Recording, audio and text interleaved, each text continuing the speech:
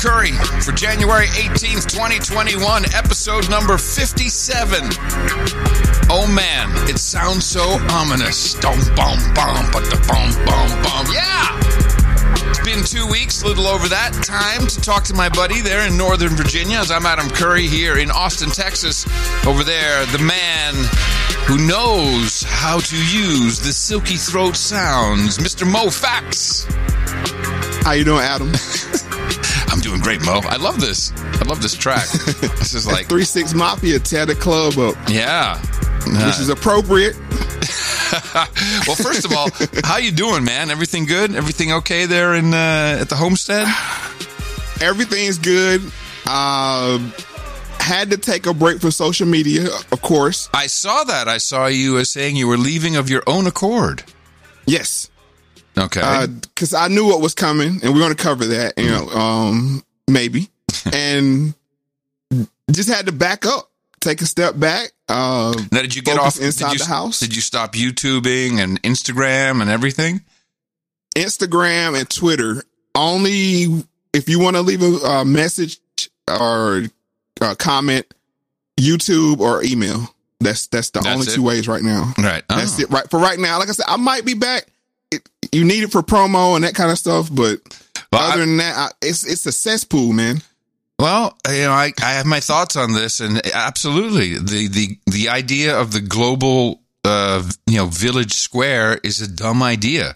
We're tribal by nature, and we should all be hanging out with our own little tribe and with our own little truths and our own little thing, and our own bubble. And once in a while, someone from the other tribe will come over, we'll visit. We might argue, we might not. We can smoke the peace pipe. And there's no reason to everybody be in the same thing than, trying to convince everybody else they're dumb. That's why I like No Agenda Social. We might have to build a Mo Fax with Adam Curry Social. Oh, we can set that up. We can set that up pretty easy. Reason. Sure. Because my problem with that is the things that you don't want to see. Yeah. It creeps in. You might be going to one place to do one thing, and it's like, oh, what is that message? Or, oh, what is that comment? And then it takes you down a whole path that you really don't want to go down. So I noticed that. So I was like, let me take a step back because I know they're about to ratchet it up. Oh, yeah. To 10. This one goes to 11, actually, Mo. We really know how to crank this one up. Oh, yeah, it's beautiful. It's fantastic. I've been waiting for this. I've been prepared for probably 10 years. I've been ready for this deplatforming moment. Oh, yeah. And I'm not a big social media user to begin with, but the stuff creeps in. It really is very, very subtle. But it's much cooler than that. I mean, when you see an entire network, Parler, being systematically taken down by their competitors in Silicon Valley, oh my goodness. No one's talking about it in that way right now because, of course, it's all domestic terrorists and Nazis. But what really happened was the epitome of anti-competitive behavior. No, this is not done by a long shot. It's not just people getting kicked off of social media. This is going to go much deeper. It's going to be very interesting. And for the people that didn't know, I was on Hotep Jesus show this Saturday, and we talked about some of this. And of course, I know you don't typically listen because we don't want to. Well, I always check in with my man Mo, make sure his mic is sounding okay, because I'll be the first one to say, well, turn it up, whatever, do something. And then I watched for, I don't know, about 30 minutes, and I think Hotep had at least 3 sushi rolls and some. He likes eating on camera. That's interesting. That's a content creator thing. That's not a podcaster thing. So no, clearly. But no, I prefer, especially if I know we're going to be talking in a day or two, I'd rather you and I talk fresh and I not be, it just makes for a better conversation, I guess. I'm sure you do the same. That's the sacrifice that I make for the producers, that I have to listen to the No Agenda show in a lag. Yeah. so that we all got to make sacrifices. So yeah, it's so hard. Life is harsh. No. Don't poo-poo that. I'm serious. And I know you get it a lot with the No Agenda that people say it helps my mental sanity. Mm-hmm. But to get the news without the slant, without the mind control, Yeah. it's very helpful. Oh, yeah. And so for me to give that up, it is a sacrifice. It is a sacrifice. Yeah, I understand what you're saying then. I appreciate that. So this is an interesting timing for this episode as we're somewhere between, I don't know, what are the, we have hell and hot water. kind of that. Yeah. It's like somewhere I'm still thinking the Kraken's coming any day now. I was just looking at the news earlier, and I think they're systematically now picking off Republicans. I think Lindsey Graham it's his turn. They're going to drag and quarter him, I think. Oh, man. I will say this, that you brought that up about the Kraken coming, and it's 45 down for the count. Right. How is that? How is 45? that? How is that in the black community? In your community, Mo? Check the zip code. Voting's over. We don't get the call till another 3 years. So I mean, it's over for us. That's right. You know how it works, Adam. They actually took down the sign, the black community sign. It's over. Yeah. All right. So, but no. Well, one thing I wanted to say was with 45 Savage, is he down for the count? I look at him like Tom Brady until the clock reads 0, 0, 0, 0. The game ain't over because maybe that's foolish. But the dude's so, savvy and 4-dimensional chess. Yeah. You never know. Well, we still have the secret hope that he comes out on his last day and he's sporting a badass beard. Yeah. That would be hilarious. Yeah. Well, for sure, what's happening now in mainstream media, in particular news media, is not helpful. And it's really, and I read the translated, it's even worse overseas. A lot of people just copying and pasting, running it through Google Translate, put it in the paper. There's a lot of misinformation. And Matt, I tell you, man, you can make videos look really scary. You just get some video and you put some music under it and a voiceover and look at these domestic terrorists. That was the YouTube business model. They better stop kicking the good people off then, because you're going to lose out eventually. All right. It'll be all right. Well, what do you say? I got the bag full. All right. Yes, you got the bag there, and I will roll out the wheel. Here we go. Ladies and gentlemen, it's time to spin the wheel of topics. Let's find out what the topic is for episode number 57 of Mo Facts with Adam Curry. Nobody knows but Mo knows because, of course, he put it together. And the topic is... Divide and conquer is definitely the oldest trick in the book. Oh, yeah. Well, we've been living it. Divide and conquer, baby. Yeah. It is an old one. We're going to look at what happened over the last, the 6, close to 2 weeks now, the lead up to it. And we're going to look at it through the Mo Facts with Adam Curry lens of things we've talked about in previous episodes. And as I always say, it starts with us, but it doesn't end with us. So hold the door, Mo. you're gonna see some interesting parallels on this one, hopefully. Good. But I guess we can go ahead and jump into number 2. America first! America!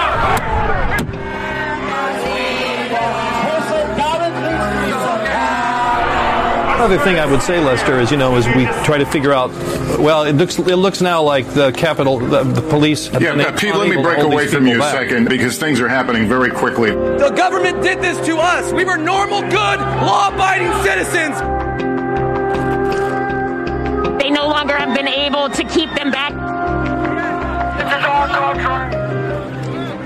It's America, and to the republic for which it stands, one nation.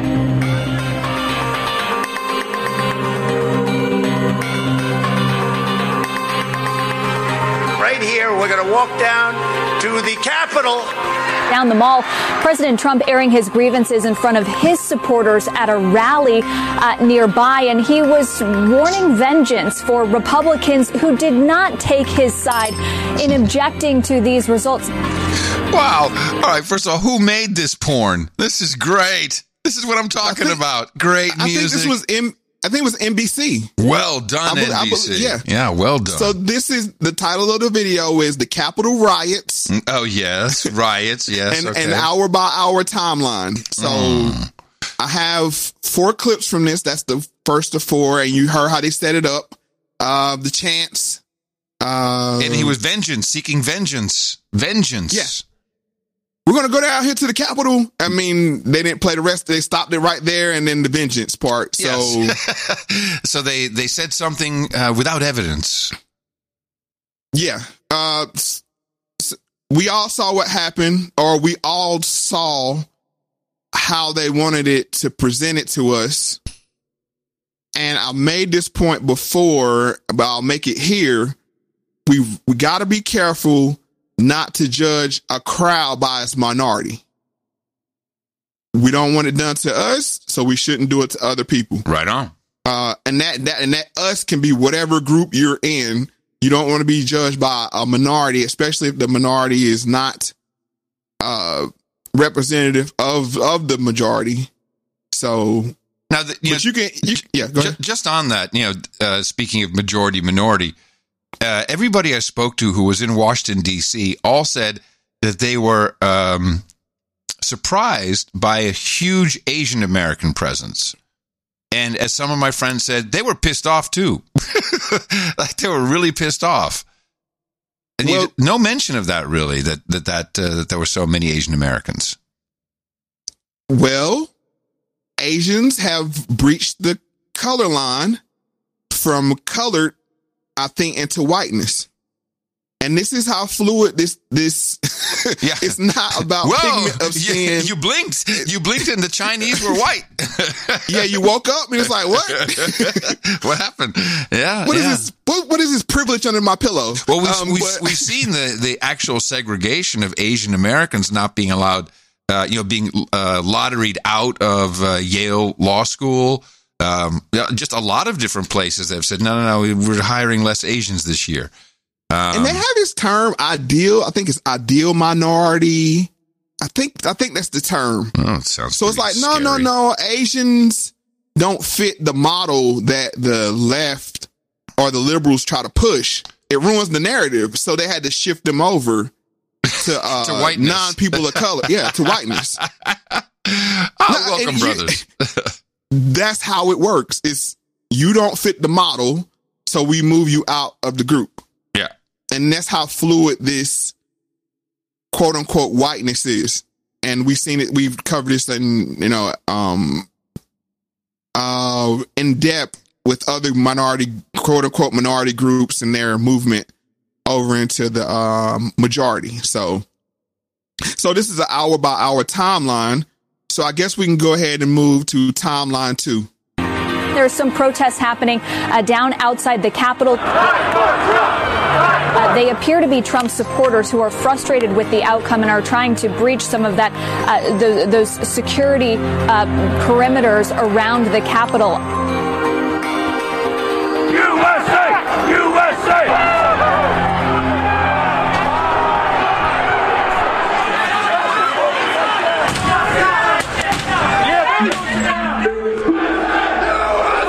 This is them breaking the glass. Yeah.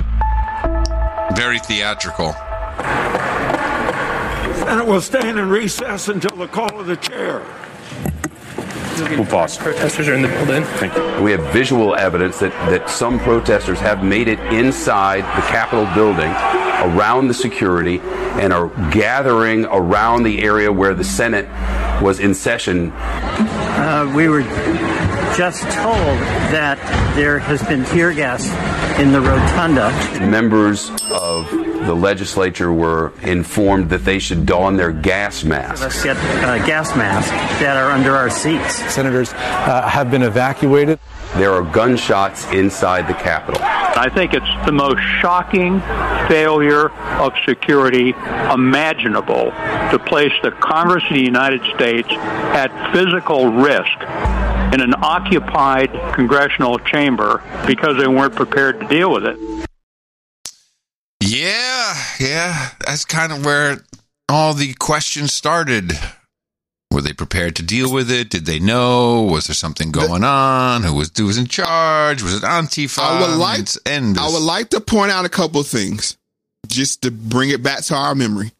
2016, when they had the DNC convention, they built a whole steel wall. Oh, yeah. Around the whole convention. So if that's your own people, well, you got to ask yourself about that. If you build a steel Mad Max cage around your convention and you know the MAGA people are coming, there wasn't any extra security. There's some statements about there was under security, and we won't get the answer to that because the person that made the call ended up, I guess, taking himself out. I think that's how it's being reported. At this point, I don't know what to believe anymore. I mean, it's being so distorted and twisted, and it's this what you just played is perfect. You know, you can build any story. And the reason why I'm playing this is without video, folks. Oh yeah, and I know it doesn't translate all the way, but just imagine how it makes you feel. I think hearing this. It's actually better not to see it, so you can feel the subliminal part that you're probably rarely aware of. You know, Mo and I are trained. Yeah. Well, we are. You can hear the knocking and the gas mask and the shots fired, which there's talking points going around that they didn't use any gas mask on the MAGA people because it was an inside job, and who knows? I'm gonna be honest with you. The night it happened, I'm watching television, and I actually avoided it like the plague. I got busy doing something, so I didn't have to watch it. But I come upstairs from where my office, and my wife's watching it, and on a split screen. Mm-hmm. And it's local news. I mean, because I stay where we get the DC news, close enough where we get the DC feed. Fox 5. Half the screen is people, and this is about 6, 7 o'clock in the afternoon when I was getting off work. Half the screen is people like kind of mulling around, like aimlessly. Well, that's what, and I saw it happen. I was watching it live, and that's what I saw most of, people mulling around aimlessly, standing there like, holy crap, look where we are. And it was pretty impressive to see the whole Capitol surrounded by people kind of on the outside. And I thought to myself initially, well, that's kind of cool. That'll give them a wake up call. Yeah. And then it just became a mess. But the other side was the reporters riot. Oh yeah. No, rioters. Immediately domestic terrorists, insurrectionists. Oh, you name it. Oh, it's crazy. So my brain is doing this weird thing where I'm seeing one thing and I'm hearing another. Yeah. And I actually said this. I said, cut that shit off. Because it's mind control, bro. Mm-hmm. I know they were casting spells and they didn't have the footage yet to put with the narrative. Yep. So they were just like freestyling. And it was talking points after talking point and I'm not saying some wild stuff didn't happen there. Sure. But what I am saying is, well, we'll get to what I'm saying more. But in this first few clips, you hear what I'll just add to that. ProPublica, they are now, so they somehow they got into the archives of Parler. And so they've edited together all these video, also like timelines, and they're showing how horrible and planned. I mean, they're building an entire narrative with video footage they've taken from Parler, which of course was pretty much eliminated from the internet, at least for the time being. It's really disgusting what's going on. I mean, yes, I agree. Totally. People went way too far. Destruction of property, violence. Same feeling. I don't care who's doing the protesting. That's not appropriate, and that needs to be, disciplined. But that's not the majority of what I saw. And I'm glad you brought that up, because when I saw this summer, and we're going to get more into that later, I was like, they're looting. Don't like take that as light. But it's like they're not going in to take people out and drag them out of their house and execute them in the street. Mo, I thought I literally saw the guy with the umbrella. We didn't have the umbrella, but I was sitting there with Tina. I'm like, watch, someone's going to smash a window, and then the bottom goes in. That glass, like we talked about before, that's civility. Yep. That glass is civility. Yep. And when it shatters, the mob mentality kicks in. But I still didn't get the vibe of, and I'm going to tell you why. This reminded me more of a sports riot. And yes, they flip cars over and tear up businesses and set things on fire in sports riots. Good point. But it's not. Which I also hate, by the way, when I see that happening. Like, what are you idiots doing? But this wasn't Benghazi. No. And the reason why I bring that up, not the political standpoint, but they were going into there to harm people. Right.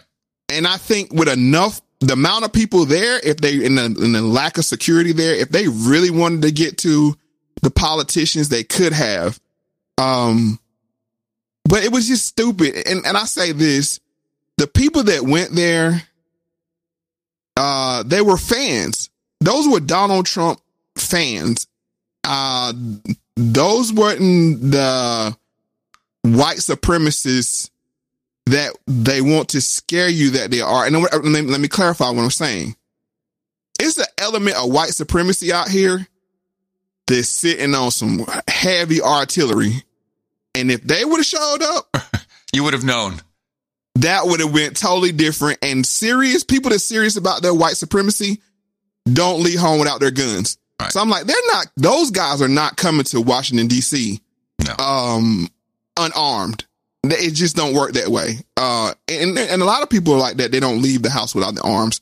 So what I'm pointing out here is the images that are being forced upon us with the propagandistic music and the voiceover, the voiceovers and the chanting, and it shaped the picture. And this is very dangerous. And I'll explain why as we get through this episode, why it's dangerous. But I guess we can go in and get into part 3. There is a disturbing image at this moment of Capitol Hill police bringing out a victim who is bloodied from the Capitol. It's a heartbreaking day, and it needs to stop, and the president needs to be the first to help make it stop. What the hell was law enforcement on Capitol Hill thinking by not having secured the Capitol today? From the president, please support our Capitol Police and law enforcement. They are truly on the side of our country. Stay peaceful. First of all, are you and your colleagues safe right now? Yeah, everybody's safe. I don't want to give my location, but I'll tell you this is madness, and anybody that calls themselves a Republican like myself should be very ashamed right now. There we go. But of course, it could only be Republicans who did that, not just people. Guilty by association. Has to be Republicans. Yeah. So that clip was pretty self-explanatory, but it shows you what it says. This is taken from an hour-by-hour timeline, so you hear the rhetoric ramping up. And for people that don't get to see the video, this is where the videos start pouring in. Of the person that was rolled out bleeding. I'm not sure if that was the lady that was killed or not. The other thing is this Blue Lives Matter. Typically Blue Lives Matter supportive crowd. The lack of respect for law and order. I mean, I got to be fair on both sides. That threw me for a loop. Like, what? And I'm got to be honest with people. I listen to both ends of the spectrum, far both ends of the spectrum. And I'm starting to hear on the right this cops are being protective of Antifa, of Black Lives Matter. Cops are letting us down. And I'm like, wow, that's interesting. I don't really have, it's hard to gauge though. I mean, what we're getting is, and I never really went on Parler, but I probably would if it was around just to see what the conversation is. But we really don't know, man. Who knows anymore? Sometimes I think that MAGA country is really 150 million people, and there's like 5 million bitching on Twitter, and somehow we believe that they're this huge mass. It's the loud minority. I have no idea what the balance is anymore. You just don't know. It's the loud minority, and this is what I've always said about with the quote unquote black community. You have a small minority of people that makes a lot of noise, a large amount of noise, and you can take that noise and run with it and shape it any way you want to. And that's the dangerous part about how this whole thing was recorded in history. We had people saying this was Pearl Harbor or 9/11. 9/11. Oh yeah, Hitler with his troops. Oh yeah. Yeah. So, and then the T word, which I don't like to say it, but terrorist. Oh yeah. This is very, very dangerous. And I made this point on when me and Hotep talked, was that it's dangerous in the fact of now you got the right calling the left terrorist, and then the left's calling the right terrorist, and then the government's like, yes, all of you are terrorists. Let's get out the other book, let's get out the other book of rules to deal with you. Everybody is talking about Patriot Act 2.0. We're going to deal with, you hear it on the news, the domestic terrorists in Washington, D.C. Wow, man. That's what they're really pushing for, is for this labeling. And then before you know it, it's going to be Republicans are domestic terrorists. I mean, and I said it a couple weeks back. I said, Republicans, you might as well put a yellow star on. It's crazy. The Nazis were National Socialists, and people forget that or don't know it. And this could easily happen, and it won't be the right. It'll be the left. And it's not even, it'll get to that point, but when you start self-censoring, this is what I'm talking about on the internet. Yeah, we're already there, man. We're there. When you start to, we had started to loosen up. That's what happened over the last 4 years we had a loosening of speech to where people could be honest. Yeah. And it got pretty ugly. It got ugly then, didn't it? Well, that's fine. Good. I'm the type of person that's kind of like the model of this show, that we don't come here with offense. It's like, you might say something I don't like. I might say something you don't like or agree with. It's like, you know what? I didn't like that, but I'm not going to stop the conversation. Yeah, but we had different school. Mo, this is fundamental stuff. This is fundamental at the education level. And I believe that a lot of people have been educated, maybe not even hearing no in their lives. A lot of people have that. And maybe it's generational, probably. It's all the war. Yeah, but it's a fundamental problem, and the idea that one side says you can't believe something different. I mean, that's the core problem. It's like, but you believe in lies. Well, people should just let me believe in my lies. Then go away. That's the problem. You have to listen to me. You have to agree with me, and it's dumb. And I don't know. This must have come from education. I don't know where it comes from. Well, like you said, this comes from everybody's right. Yeah. And everybody can't be right. Now, everybody has their own opinion. Now, everybody's entitled to their own opinion, but I hate to say, I'm going to hate myself for saying this, but everybody's not entitled to their own facts. Well, okay.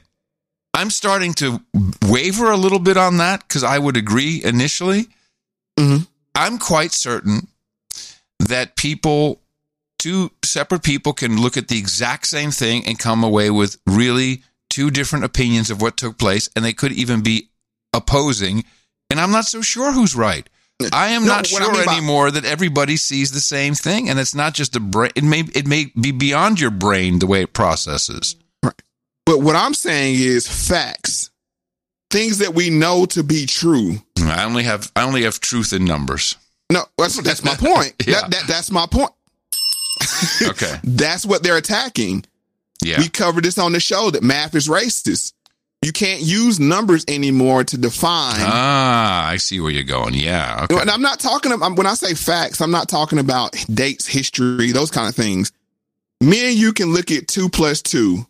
Yes. And we can prove that problem with, okay, I'll take 2 of these and add 2 more to it. And that's definitely 4. Right. And that is where they have attacked and say, no, science is racist. Math is racist. Right. Numbers need context to them, which they do, but it's the context is how you're using the numbers to explain what you're trying to explain. Doesn't change the numbers, or you see 2 things that are equal, but they explain them differently or weigh them differently. It's like, no, those 2 things are the same. So this is a mathematical equation.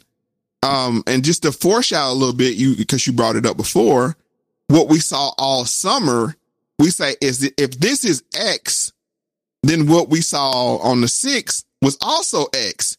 They're equal to each other. Yeah. But then when you say no, but see, that's when you start to mess with math. Because you can't call it 2 different things. You can't say, oh, that's positive and this is negative when it's this. No, that's the same value. But I mean, that's when, man, well, if we get rid of math, and I think there's a real attack on math and science, you hear professors saying all the time, when that goes out the window, how do you even explain anything? How do you have a reference to where we can communicate on a certain level? That's a very scary thought to me.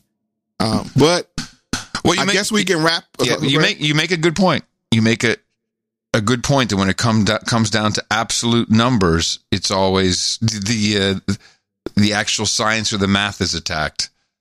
But hypocrisy is a math problem. Yes, yeah. Now, when you really break it down, it's a math problem. For instance, deplatforming, it's like, I mean, you have the baker's cake example. Baker doesn't want to make a cake for a gay wedding. Oh, well, the world has to stop. But kicking off anybody off of payment platforms, banking services, insurance, that's okay. I mean, so there's your equivalence. Mm-hmm. So that, I think, like I said, I'll say it again. Hypocrisy is a math problem. I like it. Because you're saying this is the expected, this should be your expected reaction to this, but it's not. Why? Why is it not the same? Why is it not the same reaction? So, you bring, we're in very dangerous times, but I won't be a nervous nanny either. Timeline 4. We are hours into a siege on the Capitol building of the United States of America, and we have not seen the President of the United States. Look, I can think of no greater failure by a commander-in-chief than to allow this kind of disturbance to continue and not stop it. Stormed the Capitol building. They are marching through now. An improvised explosive device has been found at the Capitol. It did not detonate. The federal agents have it, and it has not harmed anyone. An explosive device has been located at the headquarters of the Republican National Committee. That explosive device was real, was detonated by a bomb squad, and harmed no one. This has really been pouring gasoline on a fire, and we need to push back on this, not only on the rhetoric, but also on those extremist groups that are capitalizing on it. I call on this mob to pull back and allow the work of democracy to go forward. I call on President Trump to go on national television now to fulfill his oath and defend the Constitution and demand an end to this siege. Joe Biden right there was inexcusable. At that moment, if he was truly intending to be an American president to bring people together, would have said, look, people who are, call them whatever you want, but I know you're angry. We're going to figure this out. You know, not just call them a mob and say they're a siege and their leader has to stop them. That is really so wrong. Unless you have another desired outcome. Well, there you go. Imagine that. Huh. But we got bombs, baby. When you get bombs, that's a whole different party. But at the Republican headquarters, that's interesting. That's to say, your own people are turning on you. Be afraid, and that's how they have to get them to buy in. That's the message, huh? Yeah, that's the message. You gonna side with people that want to blow you up? Yeah, huh? Mm-hmm. Yeah, that's effective. I can see a lot of people buckling for that. I would say this was a lot of theater. Mm-hmm. And but there is an element of realness to it, just like there's a real element of when of the third wave on the other side. Yes, sir. People are frustrated. People are at their wits' end. Civility breaks, i.e. glass. The window breaks, and we all go through, and then we all kind of walk around going, oh, look at these halls. Nothing to loot. Yeah, there's not much to loot. No. Where's the Gucci at? Where's the gift shop? Right. Yeah. But they were there for a different reason. They were there to take back their election. The third wave, we can get into that. Right. This is Jordan Klepper. I think this is on Comedy Central, the daily social distancing show. Okay.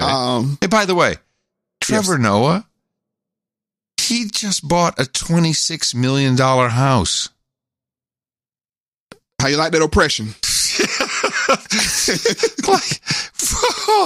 Holy crap. Okay. Well done there, Trevor Noah. Good work if you can get it. For what? I don't know. For that show, I guess. It's crazy. I swear, Comedy Central prints money. Someone is. I'm not even going to go down there. Oh, Jordan Klepper. Do you know where this edition is? Stop this deal! Stop this deal! We do not consent to be governed. Nor shall we ever be consented to be governed by an illegal, fraudulent election. But you elected a guy who also doesn't care much about consent. We do not consent. Will you accept Joe Biden as president of the United States on the 20th? No, I will not accept the narrative. No, I will not. So look, I've educated myself about this, okay? I don't know all what's in the Constitution. Have you read it? It's pretty short. The Constitution of America? Yeah. I've not read the whole thing, no. You've read the entire thing? Yes, it's remarkably short. All right. I doubt that, but it's okay. You should read it, because you might be committing a seditious act in an hour and a half. Okay, I'm not going to comment about that. The people didn't vote for Joe Biden, though. The Dominion system voted for Joe Biden. Do you think it's possible that Hugo Chavez infiltrated the Dominion systems, changed the votes, orchestrated by Joe Biden? I think anything's possible. Do you think it's possible that a president who never pulled above 50% lost the election and is sore about it? Absolutely not. That's not possible. The one thing you couldn't help but notice was just how many people looked like they were preparing for battle. From the tactical vests to the pitchforks, this rally felt charged. You can tell these people really love America by the number of weapons they brought to hurt other Americans. Looks like we got some Proud Boy action. Either that or the Cabela's street team. Cabela street team. I will say, I definitely believe there's something wrong with the voting machines, and I would believe the reports and the forensic analysis I've seen, and that is numbers. I like numbers that way. And there's a lot of things extremely wrong. And I also saw with my own eyes numbers go down on the screen. Like, oh, wait a minute. The vote count just went down. How does that work? So there's enough to be there's enough to be answered there, enough questions. So I do reject the so-called baseless claims of voter or election fraud. Now, there's a whole bunch of other stuff, and I've seen it all, and man, it looks like a lot to me, and there's definitely evidence. It hasn't been proven to be true in court, but there's evidence. You've done a magnificent job of keeping track with all the evidence. I've saw it. We covered it, I think, on 55, I believe. Some, yeah. No, 54. Yeah. On 54, with laying out Georgia and, how it was going to play out. But I also said that I don't think it's going to make any difference because, and I'll say why. Let me back up and talk about this clip first. So this guy was going around, he's talking to insurrectionists, right? Pre-siege, yeah. And he's real light with it. Yeah. If you're thinking some sedition is about to happen, I don't see you being this light. He's like, what's that pitchfork for, huh? And we all saw the lady with the pitchfork, it was symbolic. It's not there to go stick someone. But it's a weapon. Sure. Or a tool. That's the thing you're talking about. Yeah. You're looking at the same thing. You can see it two different ways. Second, he went and found, you can't see the visual of the people, but the one guy was talking, about the Constitution. I'm sure he found some stars. And, the man on the street is always very selective. Yeah, and the dude's like, I don't know anything about the Constitution. I'm a Donald Trump fan. And that's why I said this was a sports crowd. Yeah. This is not people that's sitting pouring over the Constitution and the Bill of Rights and, it says in this clause that we have, no, they're Trump fans. And we probably should go back to something we discussed many shows ago, the similarity not just between the show itself that Trump would put on, but also the venues are all wrestling venues, all WWE, and this was indeed. You're right. I wish I had thought of that, Mo. You're so right about that. It makes total sense. These were the people that showed up in Florida. They go to the big arenas. This was the biggest arena, the farewell tour. That's exactly what it was. This was the farewell tour. Let's go see our guy one last time.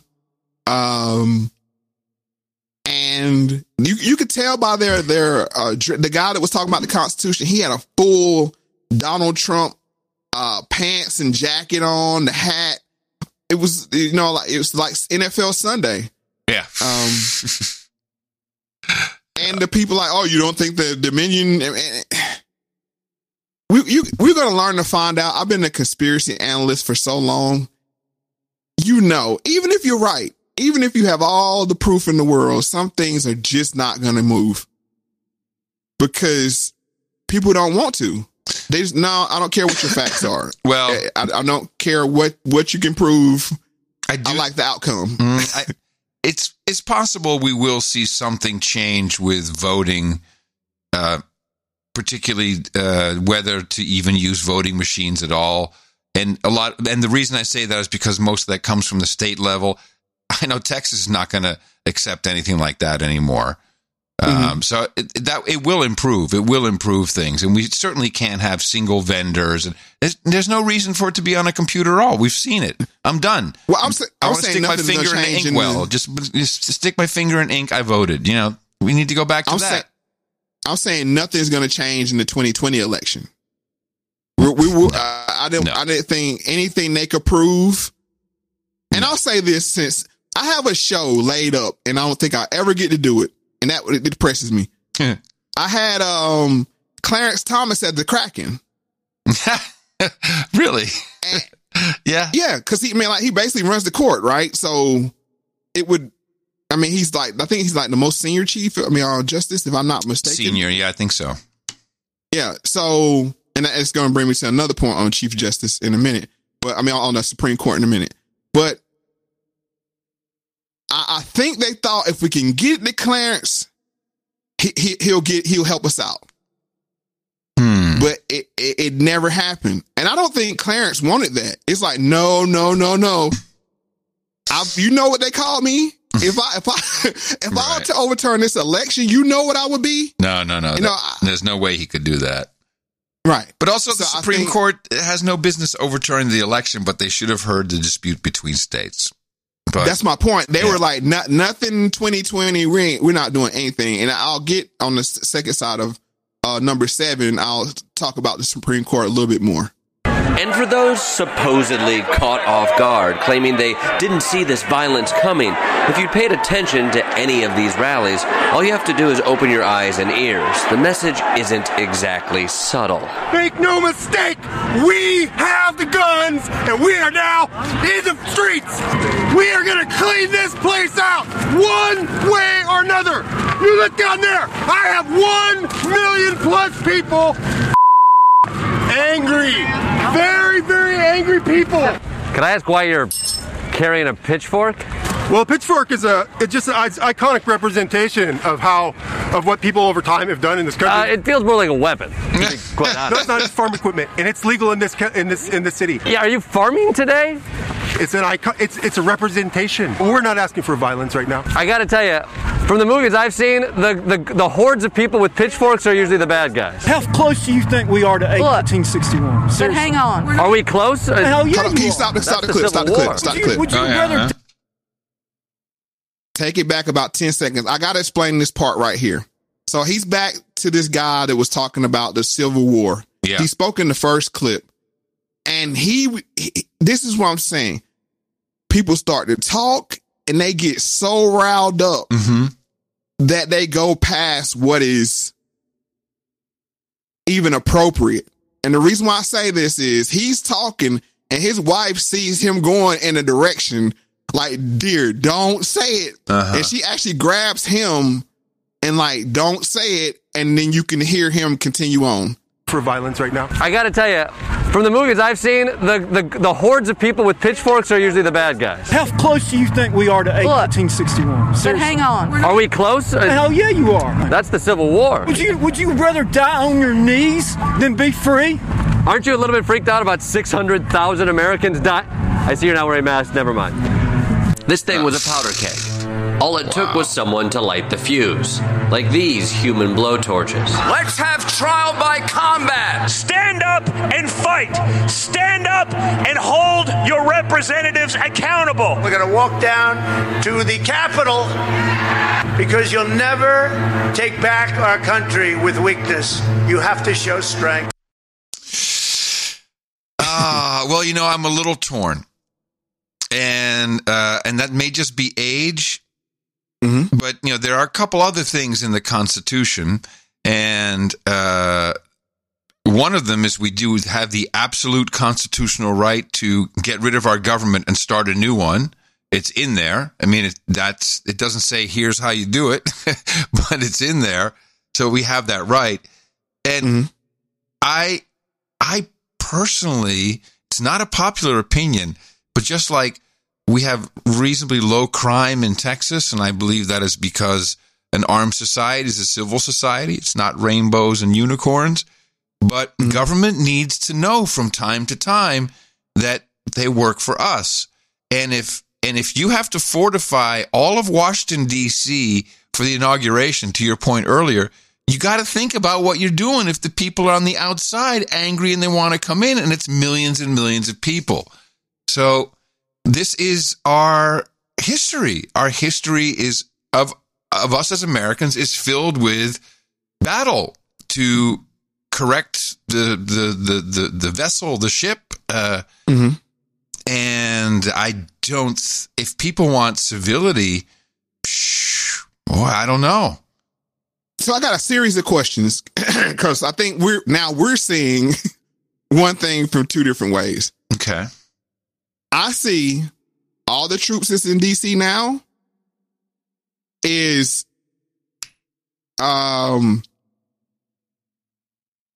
dressing.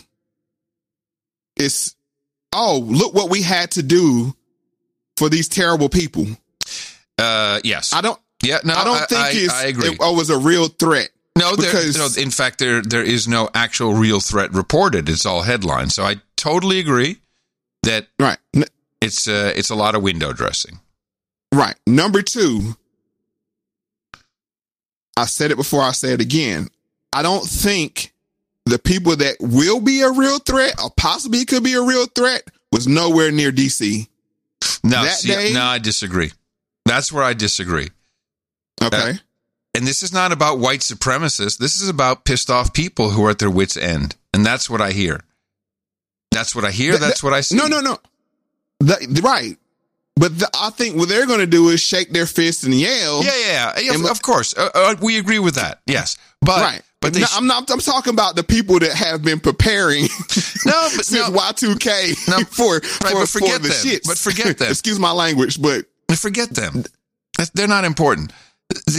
Even without guns, if you get enough people en masse, they will overthrow the government. It's not like it doesn't happen. I agree with you, but I don't think that element was there. No, they weren't. Yes and no. They weren't there with their guns, and that was never the intent to go take over the Capitol. But exactly what a pitchfork is for. See me is my pitchfork. That's how pissed off I am. It's symbolic, right? But that doesn't mean that these people won't eventually be really driven to their wits' end, and they will do it. So I saw it as a credible threat from a large amount of Americans who are tired of it. So we never had this discussion before. I think it's a good time to have it. This one party system that we have, this is my personal belief. I think they're Fabian socialist. We'll only push hard enough what the people will take. They resist. We'll back up. We'll come at it another way. I don't think this government is the type of fascist or either communist that's just gonna you're gonna eat your green beans, or you want to eat your vegetables. They're just like, oh, okay, yeah, oh, you won't take that? Okay, let's repackage it. Let's go back, repackage it, come another angle. And that's why I think this whole thing is they're trying to get rid of the fringe on both sides. And I think everybody, and this is just my personal opinion, I think everybody's in on it. Now, I said I'll get back to the Supreme Court. Allow me to. I think the Republicans are just as tied to Donald Trump as the Democrats at this point. And they stood down. They got their 3 justices. They got their tax cut. They got, their, whatever, their wall, if you want to say that's what they really wanted. And it's like, you know what? Let's let him trip over his own shoelaces. And they stood down, and that's why you had to have the bomb at the Republican building, and everybody has to denounce him now. It works for everybody. That's what I think. Yes. And in normal circumstances, without living in a biosecurity state controlled by pharma, I would feel, I'd be like, okay, yeah, sure. But right now, whatever party, you're right, one party, two party, it's kind of irrelevant. We are rats in cages. We're being kept indoors. We're being told what to do. Businesses being destroyed. And meanwhile, go yell about the other side. That's what we're being told to do. But we're in a badass situation, man. And that's not going to be a political thing at a certain point. It's not going to matter what party's in charge. Let me refine your rats in cages. We're animals on a reserve. Okay. You think you have freedom? But it's worse, Mo. We know we don't have freedom. We have literally been told not to leave the house. Let's not forget this has been going on for a year. Right. So when they open it back up, you would say, oh, thank you, Joe Biden. Thank you, Kamala Harris. You saved us. Yeah, we'll see. We'll see. I'm not even so sure they're going to make it that easy anymore. I think that people are enjoying squishing us. But I think they're aware of what the element. I think we're both kind of saying the same thing. I think they understand the element you're talking about. It's like, if you push me too far, then it's just like, F it. I mean, let's just get this over with. And they just, and we haven't talked about this in a long time, nudging. I think they just nudged. And I think when RBG took her last breath, Donald Trump's political career took his last breath with it. Because it was like the Republicans had nothing to gain about Donald Trump getting reelected. Mm-hmm. Nothing. That's true. And they didn't put up any fight at all. And that's what I was saying about Clarence Thomas. Supreme Court, we don't want to hear it. Republicans, we don't want to look at the machines. And it's let the serious people get back to work. I think you see now New York, Chicago's opening up. The vaccine was perfectly timed, so they could say that'll explain away the corona, and that'll explain away the corona, and then the show of force they're showing in DC that made the alt-right stand down, and then Daddy's going to come in and say, "All right, we'll be fair, we'll clean up Antifa and the alt-right," and now all you have is milquetoast in the middle. and it works for them. It's like, okay, fine. Yeah. That's how I see this playing out. Well, I see it a little differently. I think there will be a total eradication of anything connected to Donald Trump. And it will be, that's already happened. No, but it's going, but this is happening in civilian life. Mm-hmm. And this is very destructive, and it's fueled by the politicians, all of them, but it's fueled, and the media amplifies, and social media amplifies, and people are shutting down. They're going away, and they will come back, and it's going to be very, very ugly. And this is not, if that's the plan, it's a very short-sighted plan, and they're going about it in a very odd way. What is happening, I've never seen this level of name-calling towards other Americans in my life. And the names being thrown out, and every 10 seconds on every channel. You have it. I have, and the reason why I say I have, no, not with terms like domestic terrorists. No, not like that. Well, let me explain what I'm saying. It was the inverse of what we're seeing now. If you didn't buy into 9/11 fully, you're not patriotic. It's the same as that. It's the same play. You're not a patriot. What do you mean? Yeah, what are you questioning? Mo, it's not the same. People are economically destroyed right now. It's just not the same. We're coming from a bit of privilege. You and I have jobs, and we got money coming in, and we're pretty free to roam, and the kids can stay at the house and go to school. That's not who goes to DC pissed off.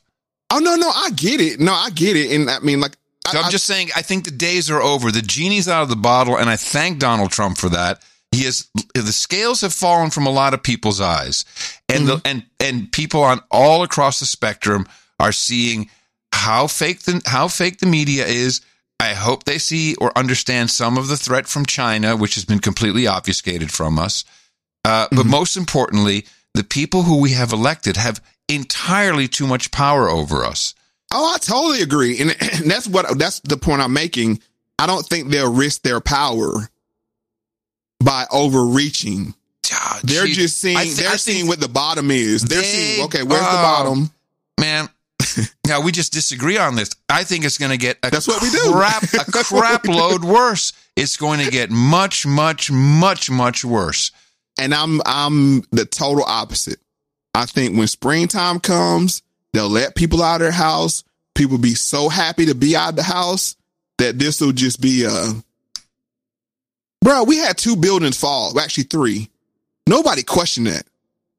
So this, nah. And maybe that's my cynicism in people. I just think people want to get back to normal. No, I understand, but this is not a television event like 9/11. What has happened is devastation for the past year across the entire country.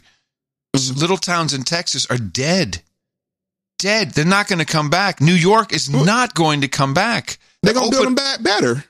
You know how it goes. They're going to build them back better. Yeah. Now, how that looks, that's going to be scary. Because their actual plan, I believe, sadly, is not what you think.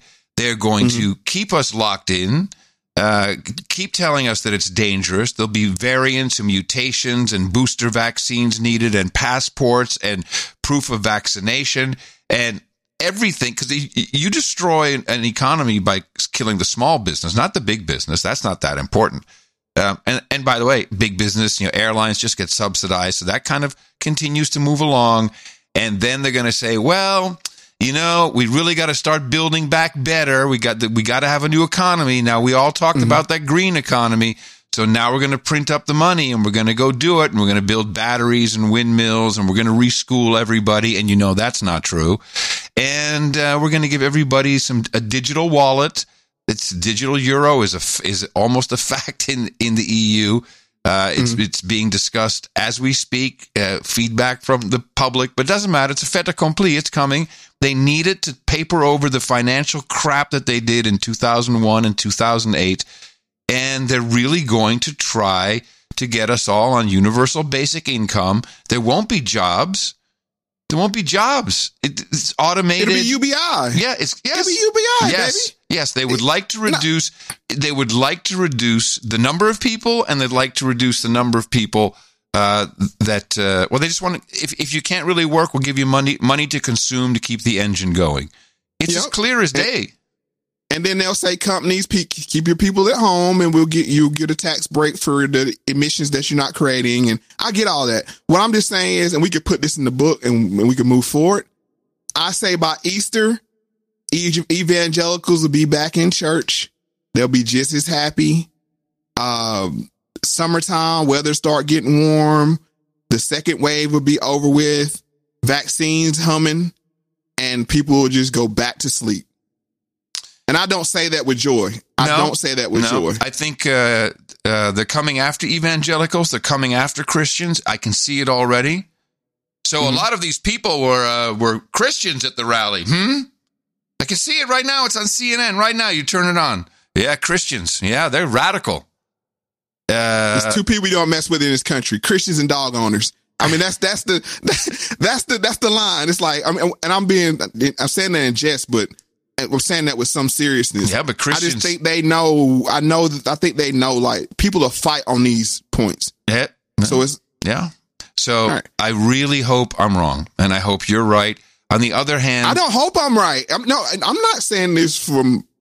I think mine is worse. Oh, okay. Because all the gains that we made, and what I'm saying is from the lens of I'm a black man. I mean, so I'm saying this from a lens of all that we've seen, all the progress that we made during this election, all the conversation that was had. It's over. It's over. No, so I don't say this. No, you're right. You're right. That would make me very sad. You're right. I'd rather have the bumpy road. By the way, have you thanked Tim Cook yet for his wonderful virtue signaling for black and brown entrepreneurs? What did he say? I didn't catch it. Oh yeah, big announcement. Oh, we're making $100 million available for black and brown entrepreneurs. Oh, great! What kind of entrepreneur are you? A brown one? I can't unhear that shit anymore. Yes, the black and brown entrepreneurs need a lot of help. Welcome to the club. Well, yeah, clearly. So we got to ask ourselves, how do we get here? How do we get to the 6th from the election day to the 6th? And we got here with Donald Trump, and I've always said his most dangerous is narcissist, not racist. And I think he couldn't handle, you could say, losing or being stolen from, however you want to, not you, but however people want to parse that. And I think his narcissism just kicked in. So I have from 45 Savage, the episode, I have a few of the 9 signs of a narcissist, and we'll revisit them looking at it through what transpired leading up to the 6th. So, I mean, you can run these how you want to. I guess we can jump into sign 1. The signature characteristics of many personality disorders can be quite unpleasant, such as the case of narcissistic personality disorder. Interacting with an NPD sufferer can be confusing, frustrating, and even hurtful. The NPD individual will often overlook or ignore many of these traits that make them unlikable. Here are 9 signs which may be a result of narcissism. 1. Instead of listening, they're wrapped up in their own opinion. Well, we know that. Yeah, I mean, like I said, that one. But I'm just want to go, and I think the opinion of this one is I was stolen from. Yeah. And I don't think he wanted to hear anything other than that. And if he's thinking long game, he's like, I'll leave here, my name intact. I just take the L. I flirt with 2024. I build the media franchise, and Trump becomes a political brand in the similar fashion as Clinton and Bush. But I think his narcissism, and I don't say this with lightness because this is a serious disorder. I just don't think he will let him get over it. He couldn't accept the fact that not that they beat me, but they got one up on me. You know, I can't talk about the game until the buzzer. Yeah. No, I'm saying I'm saying leading up between Election Day and the 6th. How do we get there? How do we get him giving a speech and rallying the troops in Washington, D.C.? Well, I mean, the troops being, he didn't even make, I mean, for his announcements for the wild protest, I always felt was bad. I think my view, and the first thing I said was, darn it, the guy overproduced. It was overproduced. It went just too much. It's hard to put your finger on what the overproduction part was. Was it a certain word, or was it, several weeks running up to this of hearings and evidence and daily news flow? I'm not even sure that he had to do very much in that time frame for it to get to where it got to. I think it was already set, kind of. Didn't you have the feeling like that ramp up was there? Yeah, but I think he could have handled it differently by going to his same stops on his tour and in a celebratory fashion. And this is how I would have, if 45's like, hey, Mo, how do I handle this? I'm like, go do your normal stops, celebrate, keep the people going, keep them riled up, keep them, energized. But them converging on Washington and the people you don't like right on the other side of that glass, I just don't think I don't think he thought it all the way through. Yeah, we're saying the same thing. And we're talking about a guy that overestimated what could happen. I think he underestimated how much people love him. Maybe. That's what I think he underestimated. I find it hard to Monday morning quarterback this, Mo. I'm not, like I said, I'm not quarterbacking. I'm just saying that we've explored these signs before, and I guess we can go on into sign 3, and we could just say, did this contribute to just people getting there and what? I'm not talking about what happened at the Capitol. I'm just saying people getting to Washington on the 6th. How do we get there? 3, they constantly need to be admired. If you've seen a narcissist, maybe you've seen that they almost swagger, oozing conceit and arrogance with every breath. They may look like they possess tremendous confidence, but it's not enough. They need constant admiration.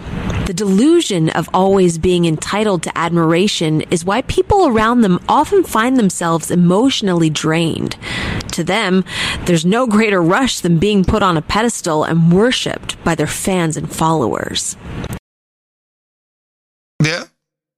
I think he needed one last hit. I don't know.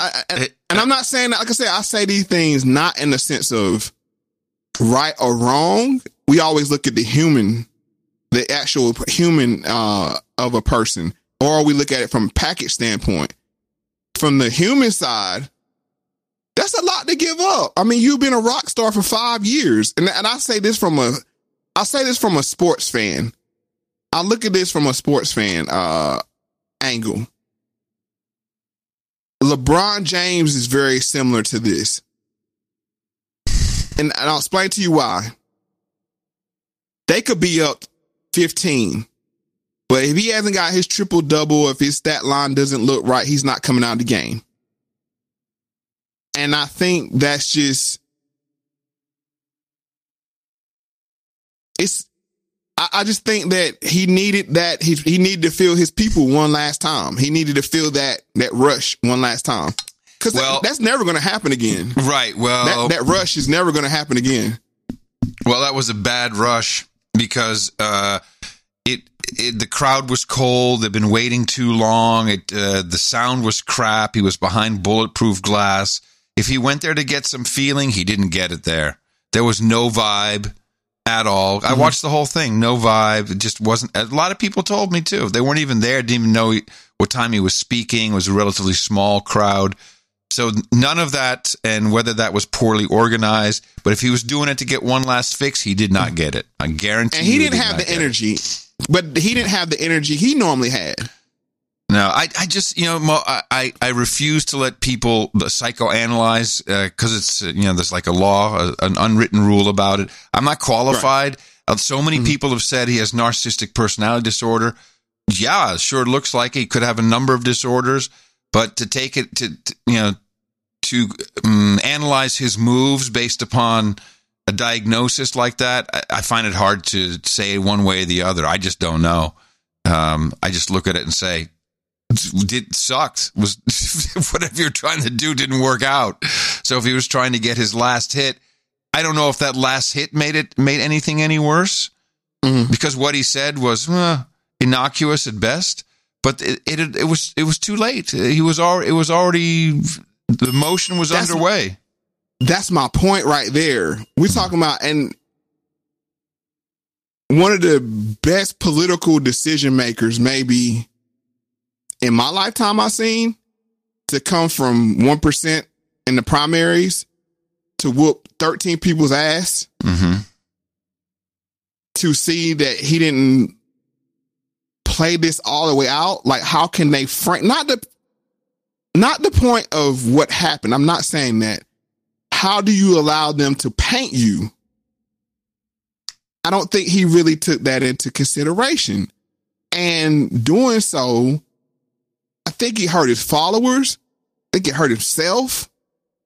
Because trust me, if this doesn't happen, if the 6 doesn't happen, he goes right into Trump channel,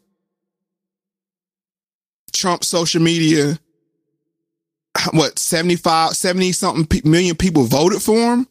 Probably got another 20 million that love him, but they just didn't show up.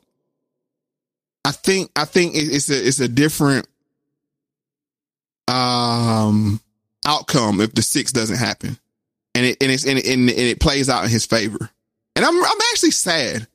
I'm actually sad because not for him, but for his fans. You gotta be closeted. I mean, that's the sad part. Like, you can't even say you're a Trump fan anymore. That's real jacked up in my point of view. Yeah. Well, again, I'm just going to separate people being Trump fans and people being desperate, and someone saying that they were speaking on their behalf. So it's not like they lost a game and they're butthurt and they're going to go home. There's no home to go back to. This was, for a lot of people, hope that someone would do something and change something. And a lot of things were changed. A lot of things were done. But this is not over. This is not just 75 million fans. It's not just a media guy. I don't think he's going to be very important for me personally outside of government. And people should get over it and move on and work on their local government and make things better, because people in Washington do not have your best interest at heart. And I think we're saying the same thing once again, but we're saying it so differently that it's not connecting. No, we're connecting. That's my point. When they look down the list and say, okay, who's the next Trump? And the reason why I say this, and I keep using the sports analogy, I felt like this when Michael Jordan retired the first time. I can empathize with his followers. Like, now who do I watch? Like, I mean, that's the kind of Mo. You're missing my point. Mm-hmm. And I have no problem looking at it from a sports perspective, sports analogy, who's next, who's looking down the list, the narcissism. The people who showed up are in desperate trouble. Their team didn't lose the game. They're losing their family members to drugs. There's poverty. They have no one representing them. All politicians are corrupt, and they're desperate. So and with the past year in mind, where the actual real on the ground economy is broken, this is just not. To me, it's like, well, okay, who's next? No one's next. People got to do it themselves now. No one's going to come and save you. There's not going to be a Donald Trump on the outside or a new Trump on the inside. This is a different ball game, and these fuckers who came in, they're going to crush everybody. They don't care. I get where the disconnect is now. I get where the disconnect is. You're not a sports fan. It's not. It's irrelevant. No, let me explain to you why. It's some guys Sunday afternoons decides the rest of their week. And that sounds foolish. But Sunday afternoon, if their team wins or loses, decides if they're going to have a good week or not. And I think when I say sports fan, I mean that kind of fan. They pick the color of their car by who their team is. You know, they schedule their life around when their team's playing. And we can, like I said, we can jump to 13 after this. But I just want to say, what I'm trying to say is, people connect with sports figures on a level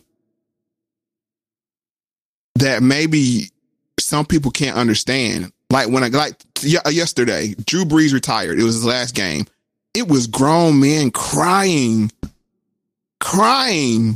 in the stands. Because when you retire, there's no coming back. And maybe people see their own, like you're saying, people see their own. They live vicariously through these people. It was a 4-year party. Because we're going right back to 2016. I mean, I'm completely aware of that. And then further, I mean, they're going to just keep pushing. But it was like, this was a release. Yes, I understand. But we're not going back to 2016. We have had a year of economic crush. And you and I don't feel that. This is very... I felt in the 07, 08. So I know what's coming.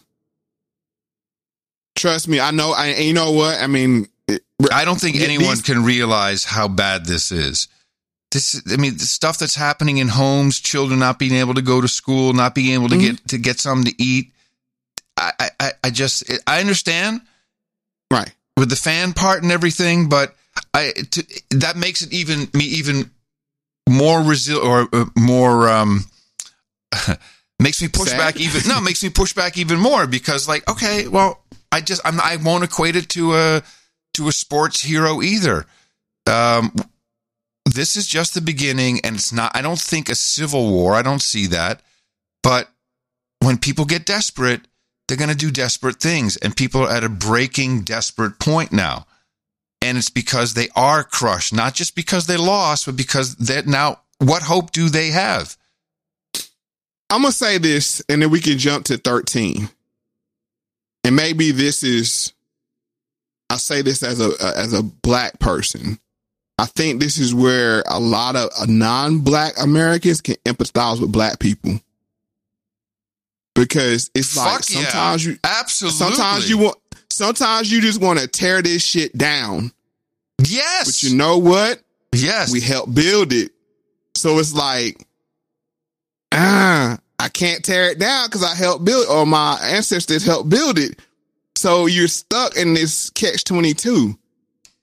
Welcome to the bottom, folks. Yeah. I told you, it starts with us. And maybe that's why. Hey, Mo, here we are. We finally arrived. You've been waiting for us. I got my superpower. I didn't realize it. It's the immunity to the despair. It's like, oh yeah, this is another day. That's what we do. Fair point. It's rough. It's rough bouncing out on the bottom. Yeah. Okay. Yeah. Well, I could keep my eye on you and know how I was supposed to do it. How I was supposed to Come ride on over. Come on over. Eat, drink, be merry. That's what we do. Eat, drink, be merry. And plan for tomorrow. So, all right. So, getting it. But no, we need to have this conversation because this shouldn't be taken lightly. And then when I say my sports now, I don't want it to be taken lightly. No, I know that. But so going to 13, we have this is from the autobiography of Malcolm X. And I've had this clip and I've never used it before. But this is when Malcolm realizes the weight of his words. It scared me the first time I really saw the danger of these ghetto teenagers if they are ever sparked into violence. One sweltering summer afternoon, I attended a Harlem street rally which contained a lot of these teenagers in the crowd. I had been invited by some responsible Negro leaders who normally never spoke to me. I knew they had just used my name to help them draw a crowd. The more I thought about it on the way there, the hotter I got. And when I got on the stand, I just told the crowd in the street that I wasn't really wanted up there, that my name had been used, and I walked off the speaker's stand. Well, what did I want to do that for? While those young teenage Negroes got upset and started milling around and yelling, upsetting the older Negroes in the crowd. The first thing you know, traffic was blocked in 4 directions by a crowd whose mood quickly grew so ugly that I really got apprehensive. I got on top of a car and began waving my arms and yelling at them to quiet down. They did quiet. And then I asked them to disperse. And they did. This was when it began being said that I was America's only Negro who could stop a race riot cold or start one. I don't know if I could do either one, but I know one thing. It had taught me in a very few minutes to have a whole lot of respect for the human combustion that is packed among the hustlers and the young admirers who live in the ghettos where the northern white man has sealed off the Negro away from whites for 100 years. Yeah, that's a good point. That's the parallel. Yeah. That's the powder keg you're talking about. Yep. Let me ask you a question. Yeah. Mm-hmm. So when you, as a black man, hear the vilifying of other American men, but then they're white men, what do you think when you hear that? Do you think, boy, we've come a long way? How does that hit you? Does that impact you at all when you hear that? Basically, racism, basically. You have several different thoughts. And I'm gonna use one scenario that happened, and that's when the lady got shot. Mm-hmm. Ashley Babbitt. And it's Ashley Babbitt. And you're like, this is what we've been telling y'all. But then you say, for me, and this is where I'm at now, I'm about empathy. And I know the liberals talk about empathy. I'm talking about real empathy. I know how it feels to be demonized because a minority in your group carries themselves a certain way. And then it demonizes the whole crowd. So I could easily be like, welcome to the club. You know, that kind of thing. But I would say that's the mind trap. Don't fall into the mind trap. And I see it's about to be a MAGA mind trap. Mm-hmm. We've talked about this before, where it's despair and, well, here's where people can learn something. And this is a perfect opportunity. Thank you for saying that, because that is already is the mind trap. Oh, okay. So now we're the white supremacist Nazis, and of course, as you say, some within the majority of the minority, of course, there's white supremacist nut jobs. So then everybody gets called that. I think that's kind of what you're saying. Right. Just like, there's some black looters, black people looters, or whatever. Or Black Lives Matter rally. You know what I mean? Like they just, exactly. The whole thing was just branded with black. So now I think I've learned a lot, but important, you can't even explain it probably in a couple of sentences. Mm-hmm. What can the white man learn from the black man? What we're about to go through that you've been going through for a long time. So what are the key facts? Do we have like a little crib notes that we can stick in our back pocket? Don't internalize it. I mean, go back and listen to Mind Trap. Yeah. Don't internalize it, because your thoughts start to become your reality. Like when Puff Daddy was talking about, I wake up scared every day. You can't live like that. Right. You cannot live like that. And that's why I have a more optimistic. Right. But just so, because you mentioned it earlier. Mm-hmm. So when it becomes unfashionable to talk white, which would be say anything about Trump, I think people should say whatever the hell they want to say, and they shouldn't be afraid. Because that's where you're internalizing. You're doing that when you're self-censoring, then you're internalizing all day long. You've got to be able to be yourself. Because, before you know it, what are we going to have? Green Book of places to stay? This is why I played the Malcolm X clip. I know. Because Donald Trump is about to get the Malcolm X treatment. Yeah. Yeah. Oh, man. Good analogy. Yep, you're right. You're right. When you say Malcolm X, I say ho. What? No. When I say Malcolm, you say X. No. When you say Malcolm X, what does that mean?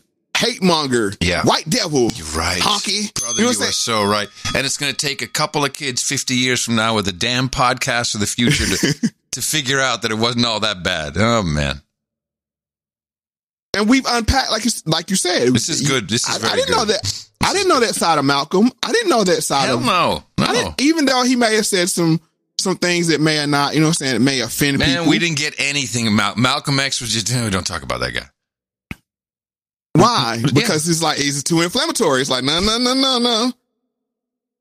that's what I'm saying. Yeah. That's... Wow. The mirror of history. The history doesn't repeat itself. It often rhymes. This is a good example of it. Nice. Oh, wow. So this leads us into our next clip from show 15. It's a throwback. And this has a lot of throwbacks, not because we have to revisit these things, because this is when I said it starts with us.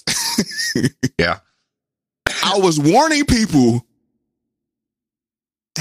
Look how they marginalize groups. Look and learn. Look and learn. Yeah.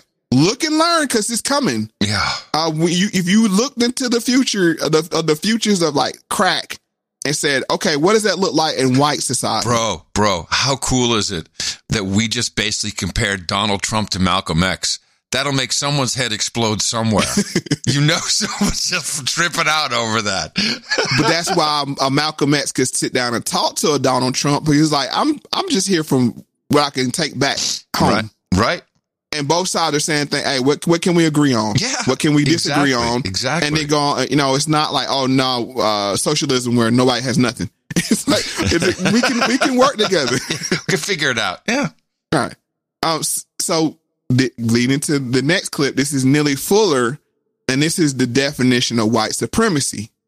Well, we are in a system of white supremacy. That's the most powerful government that the world has ever seen, and that's the title of it, by the way.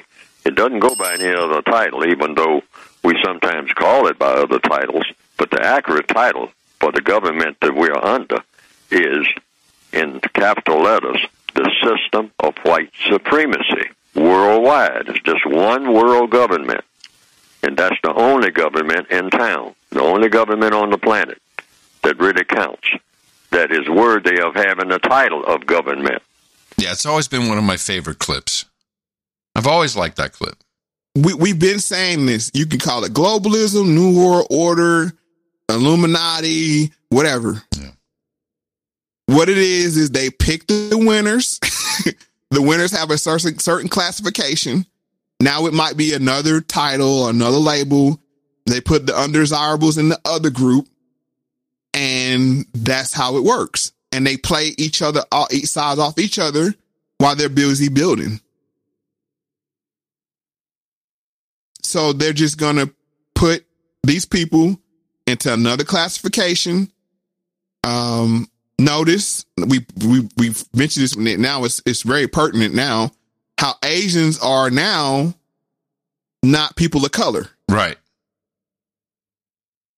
how does that work? I mean, like, does that mean Chinese people are not people of color? Or, I mean, like, are they? But then, no. Pacific Islanders are people of color. Yeah, it's pretty arbitrary. It seems it definitely doesn't actually have anything to do with color somehow. It doesn't, but they say, okay, these people add to our vision, so we'll let them in. Yeah, these people don't. You go to the side. Yeah, and that's what's happening with this country. And is there an element, Mo, of Black America? And it's probably cynical to ask, but do you think there's an element that says, all right, fuckers, your turn now? Is there an element of that? Do you come across that? Were you not on Twitter the 6th, the night of the 6th? No, where were you at? No, I don't do that. No, I say that in a joke, but no, that's what that was. Like, hey, now you see. That was the kind of. Well, now you see is one thing. But is there ever like, now take it? Or, I mean, now you see is like you say to me, this is what I've been telling you. That's different than someone taking pleasure in that happening to the quote other side. Well, when I say now you see, it was not for me, but that was their tone of, they took great joy. Okay. And seeing, and this is. But was this Black America? Yes. Well, it was the loud minority. I can't say all Black Americans felt that way. But the loud minority was on Twitter like, yeah, now look, they got him one. They shot one. Now you see how Breonna Taylor feels. You know, that, but not in a empathize way. Like, I understand how y'all feel now. It's like, oh, now you feel my pain. Yeah. And it's like, don't you realize it's the same system oppressing both of us? Yeah. That should be unarmed citizens shouldn't get shot no matter who they are. Yeah. And that's why we haven't made any progress in this movement, because groups like Black Lives Matter exclude when other people get shot by the police unarmed. Yeah, they do. It's like, don't you think more cases will make your point? And now, hopefully, people that lean more right politically can empathize. How'd you feel seeing someone that you can, identify with, even though they may have been breaking the law? That's not a death sentence. That's not a death sentence. So yeah, unfortunately, I don't think most people are emotionally equipped to see something like that happening to them and think, oh, maybe that was what happened to other people. I don't think. How callous do you have to be not to feel human? You'd be surprised. No, I mean, that's the bigger problem. The callousness of just scorekeeping on other people's pain. Yeah. Like, ooh. Yeah, exactly. Yes. Well, brings me back to sports then. Yeah. Lots of people watch sports where people are hurt and keep score. Mm-hmm. Like this guy, I'm going to make this one statement about sports. If you're playing fantasy and a guy has a player against you, you kind of happy when they get hurt. And that's sick. It's like, I mean, of course. I don't have to worry about that no more. Like, he's not going to score any more points. Mm-hmm. But this is how we're dehumanized. I mean, that's the real thing, but that's what the powers that be, the one world government, globalism, whatever you want, new world order, white supremacy, that's what they want. It's like once you're dehumanized to each other, that's a win for them. And that leads us right into clip 15. It's like on a slave ship, which is what the whole world is. See, if I'm the captain of the ship, I will come and look down the hatch. And I'll say, it's just about feeding time, but we don't have enough food, because I'm going to see to it it's not enough food. But we got about 40 of them down there. So I'm going to throw just enough food down there for 20. That's how they do it. That's how they do it all over where we are. Georgia Avenue, wherever you find black people. That's how they do it. They hand out the goodies, but it ain't enough. And what's going to happen when you throw enough food for 20 people in the whole of a ship where it's 40 people? you got a good fight going, right? That's why black people can't stand each other. Over a period of years, we spent all our time fighting each other for whatever is thrown down that hatch. And Massa up there on the deck is just cracking his side. Look out! Yeah, we're about to see it. Here's your $600 check, slaves. That's right. I mean, that's what they said, right? It's how long are we waiting? 6 months? $100 per month. Here you go. $600. Don't spend it all in one place. What would have been beautiful is, now maybe I should say this, but if you're going to go in there, not saying I'm not supporting it, but if you were to go in there, we all should have went in there and got our other $1,400. That's what we should have been in there for. Like, hey, this man said $2,000. You try to short us $1,400. Yeah, and that's the kind of stuff we need to get behind, which we shouldn't really be borrowing money. I'm just pointing that out. It's a bunch of stuff that affects all of us, but we don't talk about that. The sick thing is, it's like, it's our own money. It's not like, we're just kicking it down the road. We have to pay for that money somehow. It's not our money. No, it's our kids' money. Yeah. And that's even more grandkids at this point, probably. But how callous that is. Yeah. You don't have any sympathy for them. No. I need my money now. That's right. I want to go to Cancun while the flights are cheap. Where's my money? Oh, my goodness. All right. So this is a little foreshadowing that people should have paid attention to. And this is from show 31. And this is FBI cites black extremists as a terrorist threat. Meanwhile, the FBI warns this. Get this. They warn Americans of a new domestic terror threat. Black identity extremists. What's that? Well, it goes back to a lot of these police shootings. When we look at the Alton Sterling shooting in Louisiana, for example, you had a madman that decided in retaliation for that to shoot officers. The same thing held true in Dallas. You had another madman that decided to shoot police officers. Who was a veteran. Right, exactly. But when we think about these African-American extremists, this is something that's a byproduct of, I want to say, Black Lives Matter and a lot of these other organizations. And I don't want to say Black Lives Matter caused it. However, they do have a responsibility to marshal in their following to ensure that, I shouldn't say ensure, but let them know that we are going to protest for peace, and they failed at that. Therefore, they do have a level of complicity. Now, take black out of it. Black Lives Matter. Yep. So interesting to play this in the context of what happened. I appreciate that, Mo. That's very good. Yeah. I mean, this is how this system works. It's like people, we don't have racism in America. They're out to squish all of us. Figure it out already. That's what they're doing. But if you take out Black Lives Matter and put in MAGA and white. Yeah, same report. But that's fair. But see, that's fair. See, this is the thing about fair. Fair is only, it has to be equal on both sides of the equation. Mm-hmm. That's fair. So you get extremists, you get extremists. Okay, that's fair. Let's and like they said, this was decided by two men. One which was gang stalked, as we talked about in this episode, I believe. Yeah, 15. No, excuse me, 31. Where one guy was gang stalked. So we don't know why he even did what he did. And we don't know any of these people that took place in this in the event on the 6th. So, but that's why we do what we do here, because we go in and analyze and have spirited debates. And I enjoy these shows more when we have these spirited debates, because it makes us explain ourselves to each other. This is where we had gotten a little groove there where we were on the same wavelength, but now it's like, no, come on over to the bottom. Yeah, this is sad. Like I said, I feel empathy. Like, wow. Well, here's what I feel. I feel blessed. I feel extremely lucky that we can do this and that we can have this talk and record it and share it with everybody, as has been laid out before us by Malcolm X, aforementioned.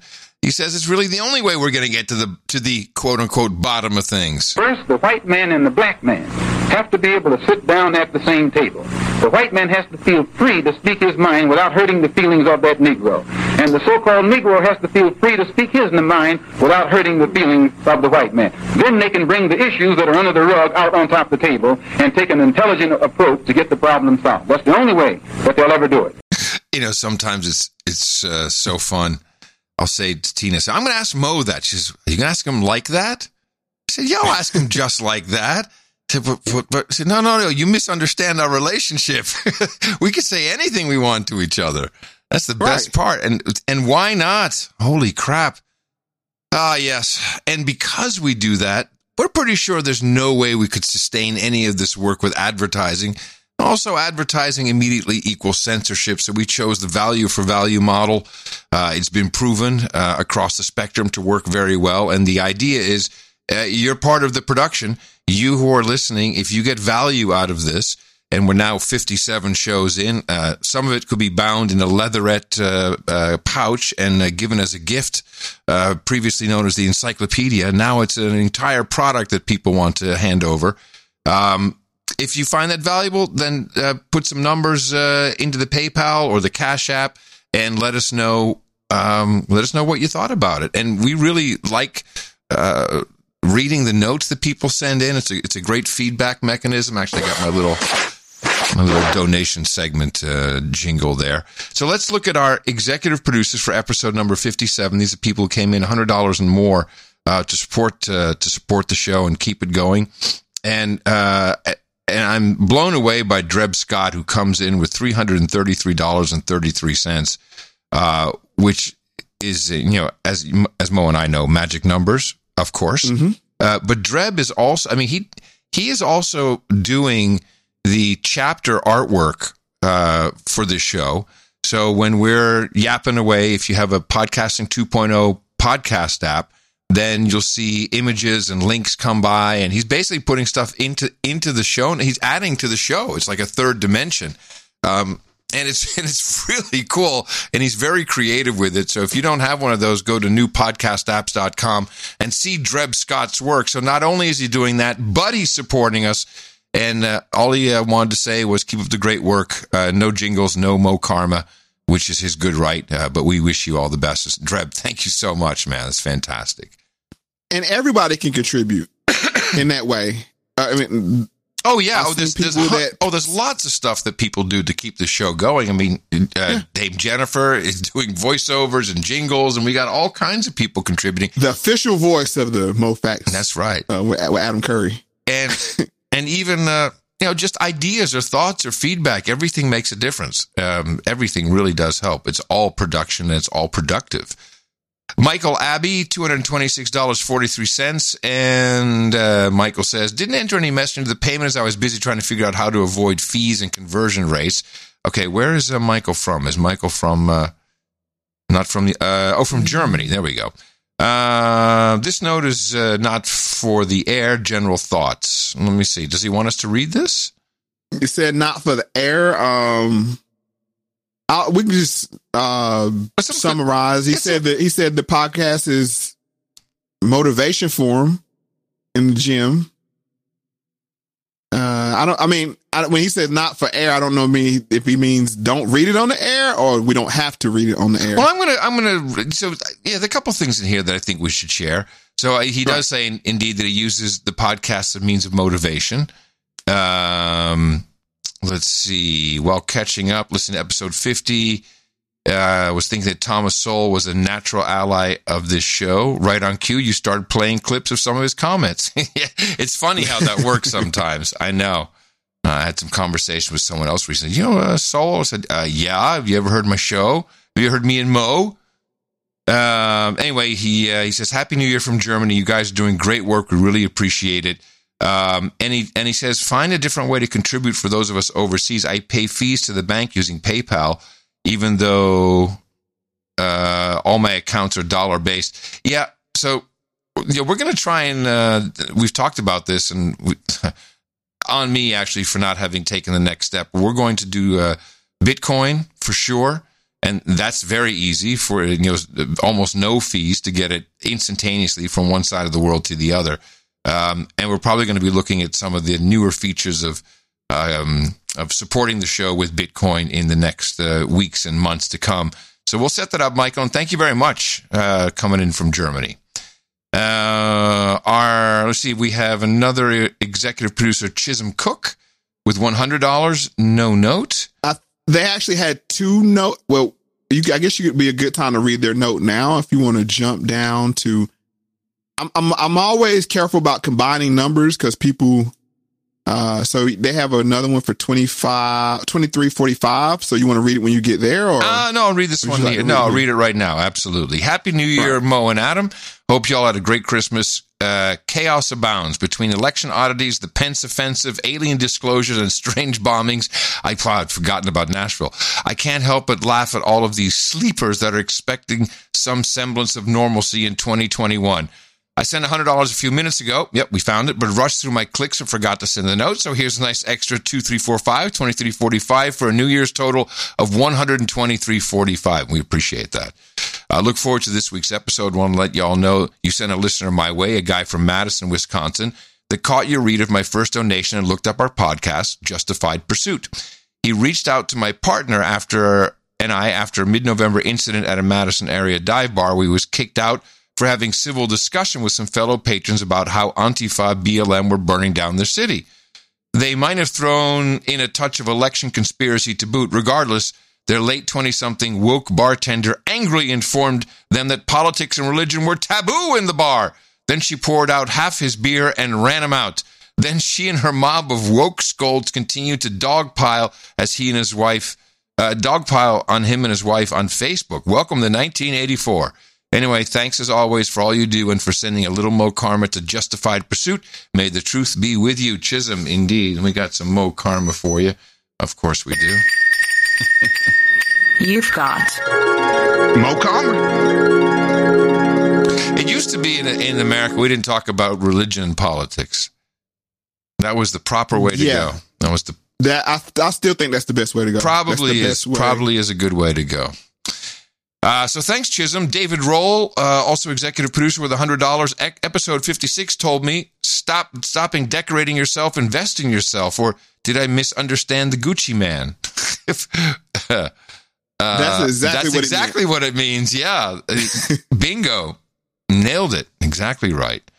Mike Bateman, in the morning, Mo, love the show. Sir Bates, $100. And then we move to our associate executive producers.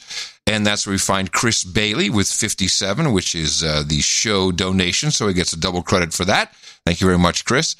Rianne Fernie wants D deadbeating. Well, why don't we do that right away? Congratulations. You're no longer a deadbeat. With profound respect and love, I thank you two gentlemen for all your hard work in bringing this concept to life. I'm still in aftershock from learning that every single one of our social movements has been hijacked. Congrats on red pilling and indoctrinated feminists. Success! Mo, we're winning! One soul at a time. Thanks, Rianne. That's a great note. I really appreciate that. Curtis Thomas, 5656. We'll throw you into the episode category. I know you meant well. Great potluck to start off the new year. Here's to more prosperity for you two and all the producers. It ain't over till we win, and that's the truth. Jennifer Buchanan, speak of the Red Hot Deviless. And there she is. James Jennifer. James Jennifer. Hope you all had a wonderful Christmas and the New Year is treating you and yours well. I'm experiencing a little Mo Facts with Adam Curry withdrawal, but I know that means the next episode will, of course, be epic. Thank you for doing the work, XOXO, Dame Jennifer. No, thank you, Dame Jennifer. A powerhouse in the podcasting industry, helping so many people make their productions better. And we really appreciate what you've done for us. 55 from Brian Rogers. So refreshing to hear authentic conversations between a white guy who doesn't buy into white guilt and a black man who doesn't feel the need to use his African-American voice when he speaks. I used to listen to my Disney approved voice. Yeah, exactly. That's the one. I used to listen to the show and think of it as doing the work. But what you guys are really doing is teaching a lesson to the mainstream on how different people from different backgrounds can discuss topics without fear of triggering. Yes.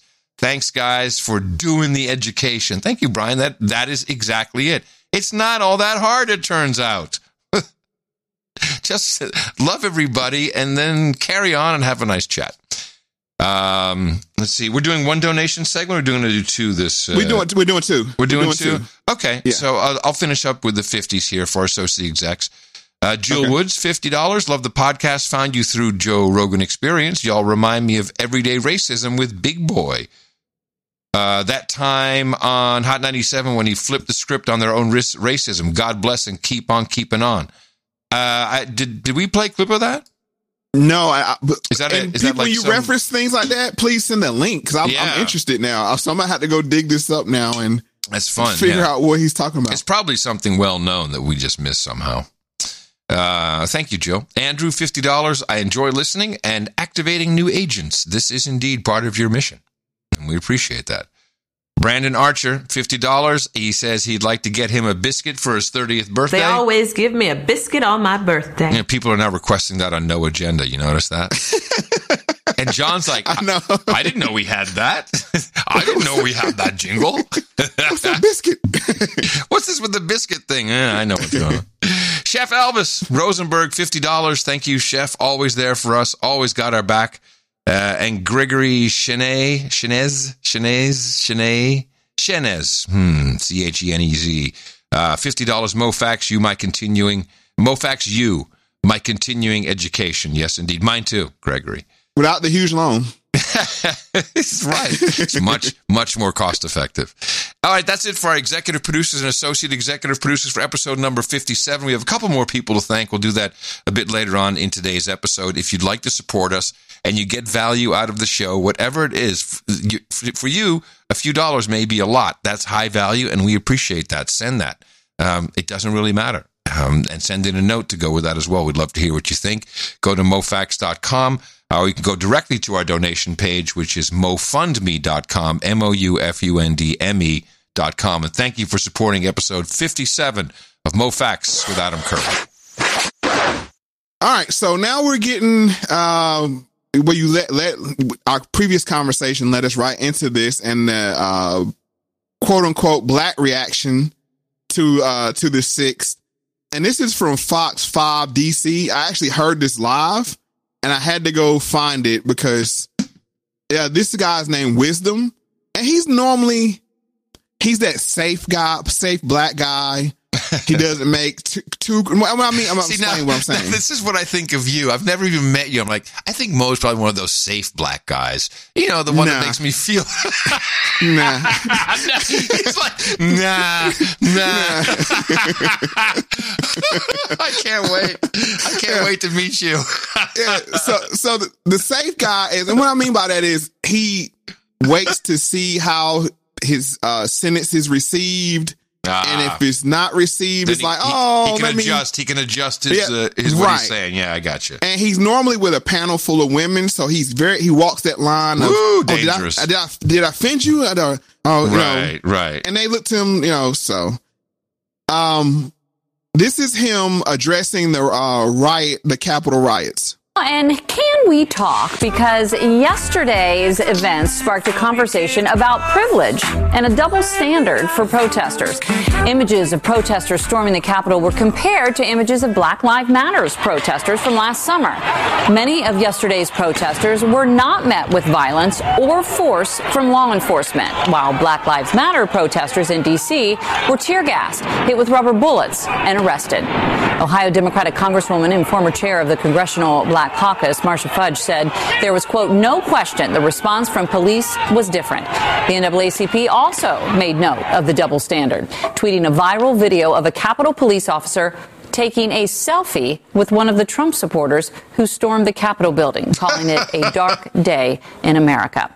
The group also tweeted, and you thought taking a knee was too much, referencing the backlash that Colin Kaepernick received for kneeling during the national anthem. Wow, they're doing it right there. That's so good. Yeah. That's such a good clip. So she had to set him up.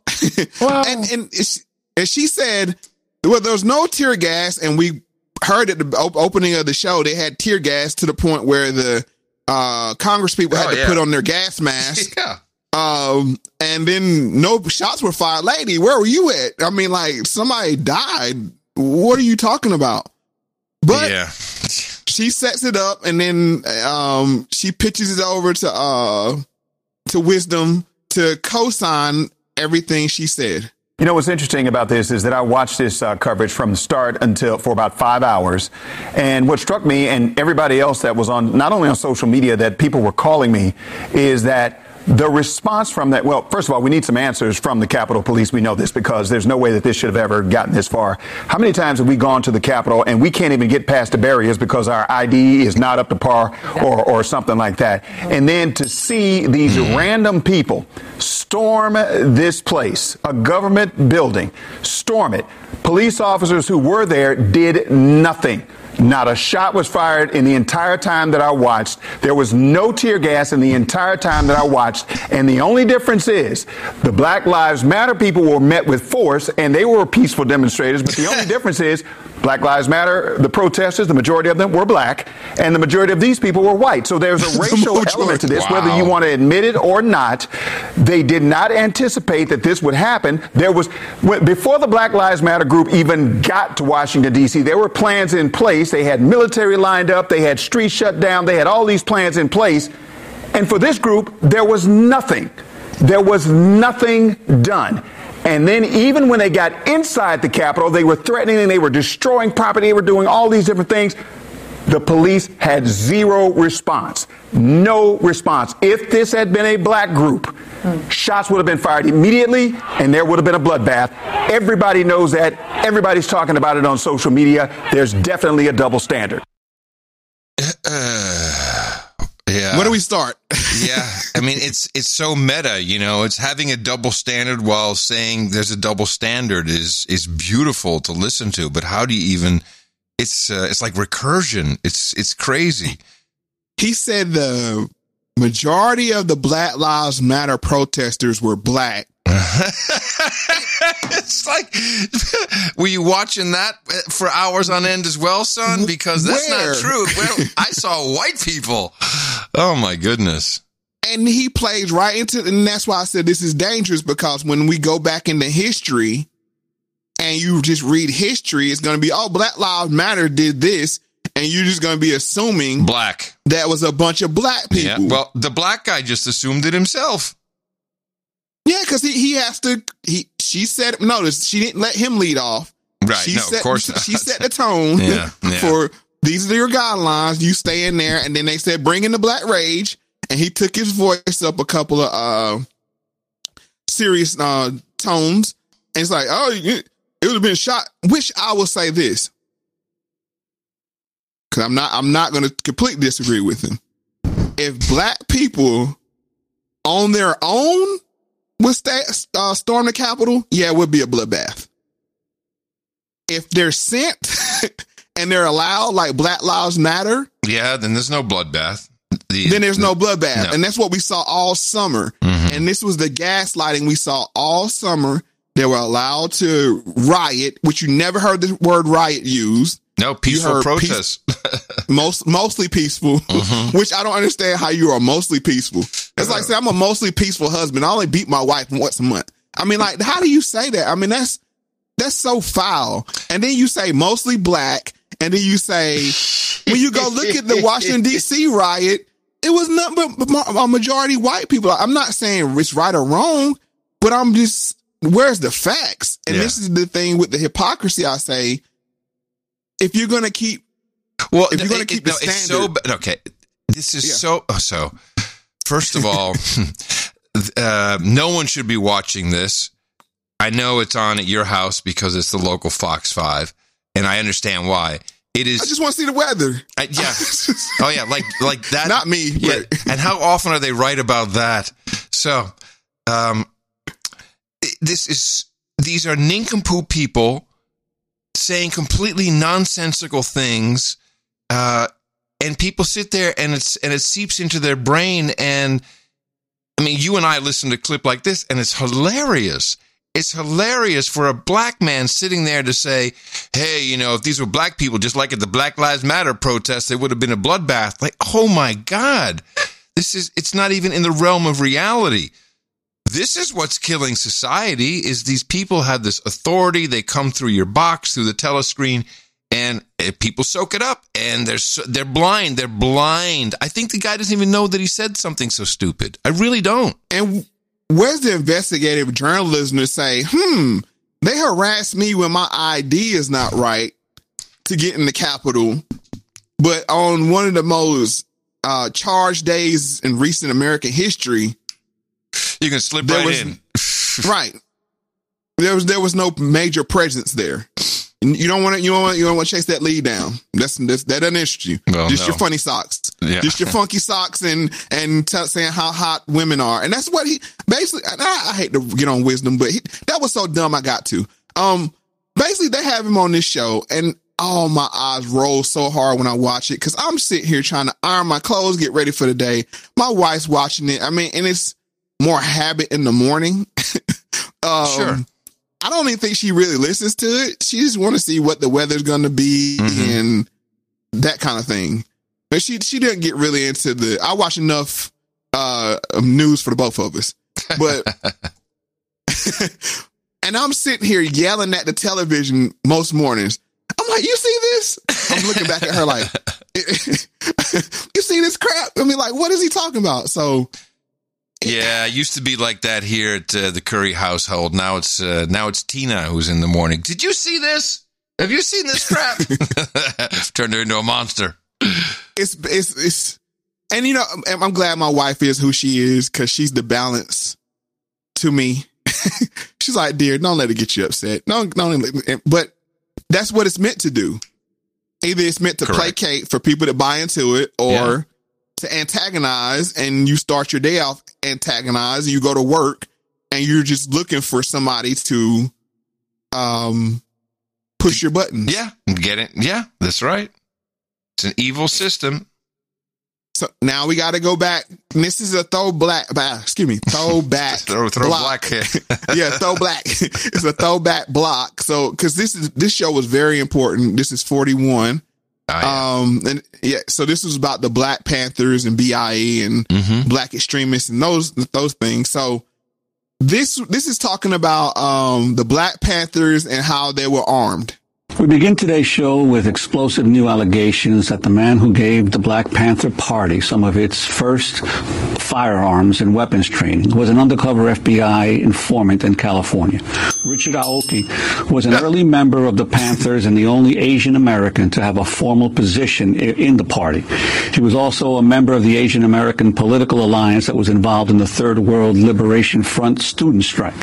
The claim that Aoki was informed on his colleagues is based on statements made by a former agent of the FBI in a report obtained by investigative journalist Seth Rosenfeld, author of the new book Subversives, the FBI's War on Student Radicals and Reagan's Rise to Power.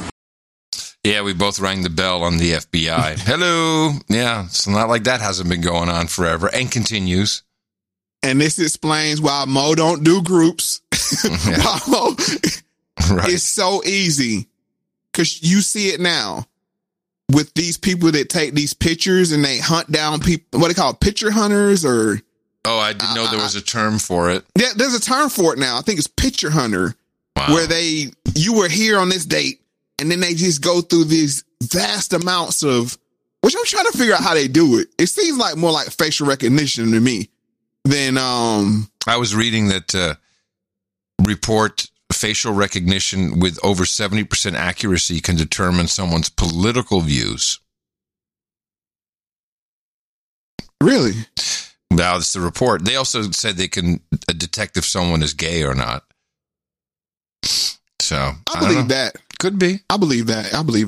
But I believe that they can, I mean, you write the algorithm if you're looking for certain things. Algo can't detect someone who's black for some reason. That never seems to work. But okay, everything else works groovy. We got a guy. I mean, it doesn't matter the right guy. It's like, we got a guy that's right. So cynical. See the J, that's the J. It works. Take note, people. 100% accuracy. It's the humor that keeps you alive, man. It's true. It's true, my man. That's so true. But they have this guy. He feeds the Black Panthers guns, and now we're going to see how these guns end up in legislation. We can go straight into 21 now. Over the last 30 years, Rosenfeld sued the FBI 5 times to obtain confidential records. He eventually compelled the agency to release more than 250,000 pages from their files. In this video, produced by the Center for Investigative Reporting, Rosenfeld explains how he first stumbled across information about Richard Aoki.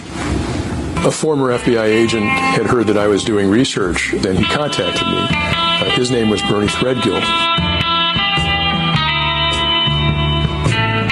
And he says, hey, I know that guy. And he said, Aoki was my informant. I developed him. Seth Rosenfeld reports that Aoki may have been covertly filing reports on a wide range of Bay Area political groups, according to the bureau agent who recruited him. He interviewed Aoki twice in 2007 about those allegations. And I'm not going to point a finger at anybody specifically that went into the Capitol, but people are very conspicuous. Oh, yeah. You dress like that, and I'm not going to identify how they were dressed, but I saw it. That makes it very easy for you to be identified. Why would you do that? Yeah, I don't know. To recognize the other members of the group, I guess. There was a lot of conspicuous garb and outfits and those kind of things. When I see black outfits, black backpacks, black helmets, I definitely think one thing. When I see full military helmets and everything, I think another thing. But it's not the same thing, I think, with MAGA hats and bandanas. Yeah, and skinny jeans. So I'm like, I ain't no MAGAs wear skinny jeans. I'm just saying. But then you go and dress like a Viking, and it's some strange stuff going on, and that can actually have some esoteric meanings to it as well. But excuse me. You were talking about spells? Yes. That Viking guy, man, you bring in some of that, some mojo, you can conjure up something, I'm sure. And that's passed over so easily. It's like, well, of course, that's all of Trump's supporters. They're all nut jobs. I mean, that's how it. That was the narrative. It was beautiful. It was crazy. Perfect staging. Yeah, perfect. The Vikings with pitchforks. They're crazy. Yep. But now we get into how giving this group guns, which you have the right to bear arms. I mean, especially in California at this time, so they didn't do anything illegally. But just giving them guns and the appearance of that led to the Mulford Act. In early 1967, the Black Panthers organized armed patrols through the poorest neighborhoods of Oakland, California, an act that some call the beginning of the modern gun rights movement. We would get out of the car. We would walk up to the scene.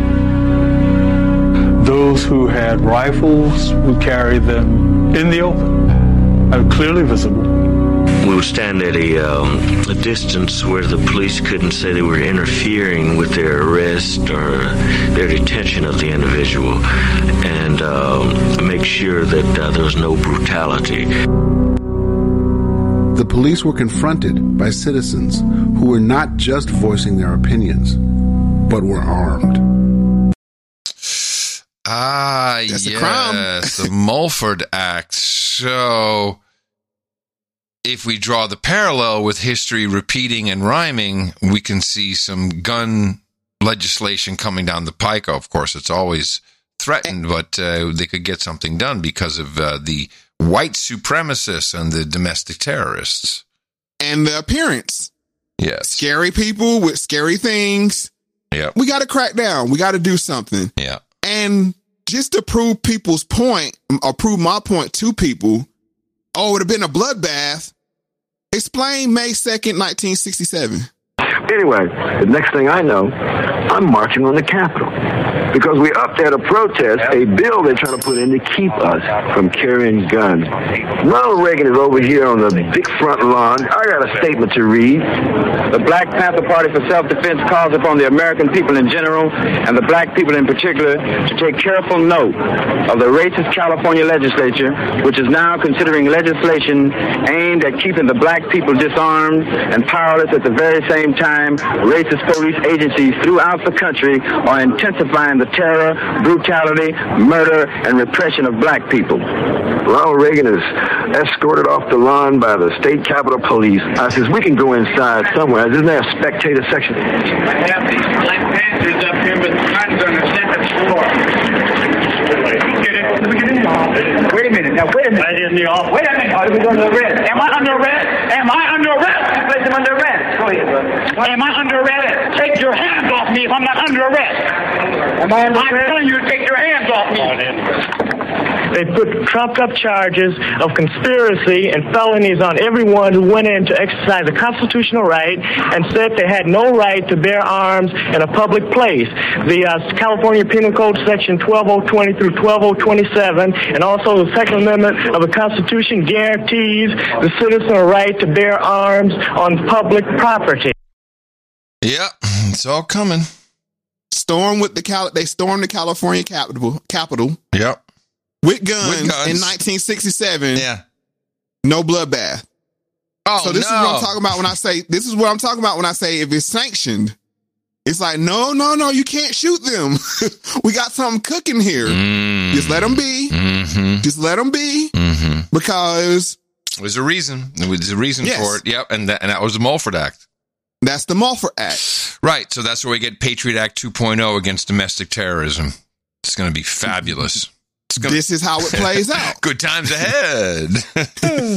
So let's just get into the details of what the Mulford Act actually was. Mr. Mulford, you held your bill back to strengthen. What do you have in mind? Well, first, it's my intention to make it a felony to bring a loaded weapon into the state capitol. I think that the incident points out that, shockingly, that the laws are inadequate, but also serves to emphasize the fact that the laws are inadequate to protect the innocent public when bands of armed people, let me make it perfectly clear, this has nothing to do with any racial incident, because in my testimony yesterday there were 5 white groups I discussed and 1 Negro group.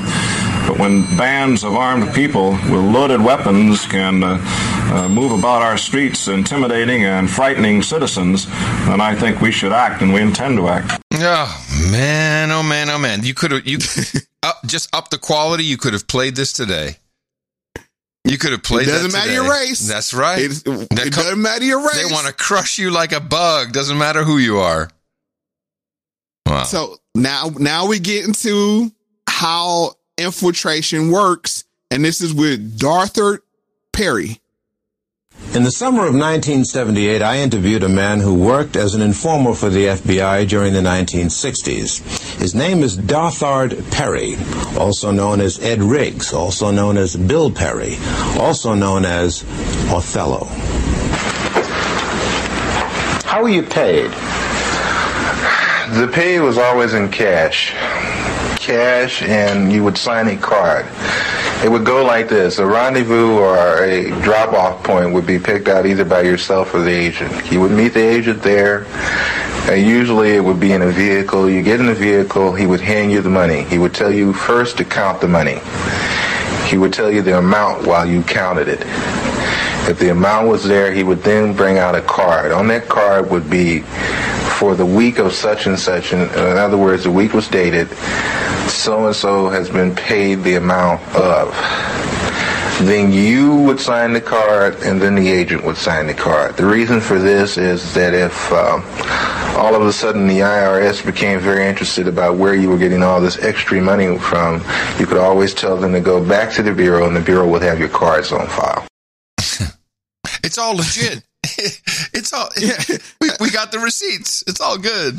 Did you punch the clock? I mean, pretty much.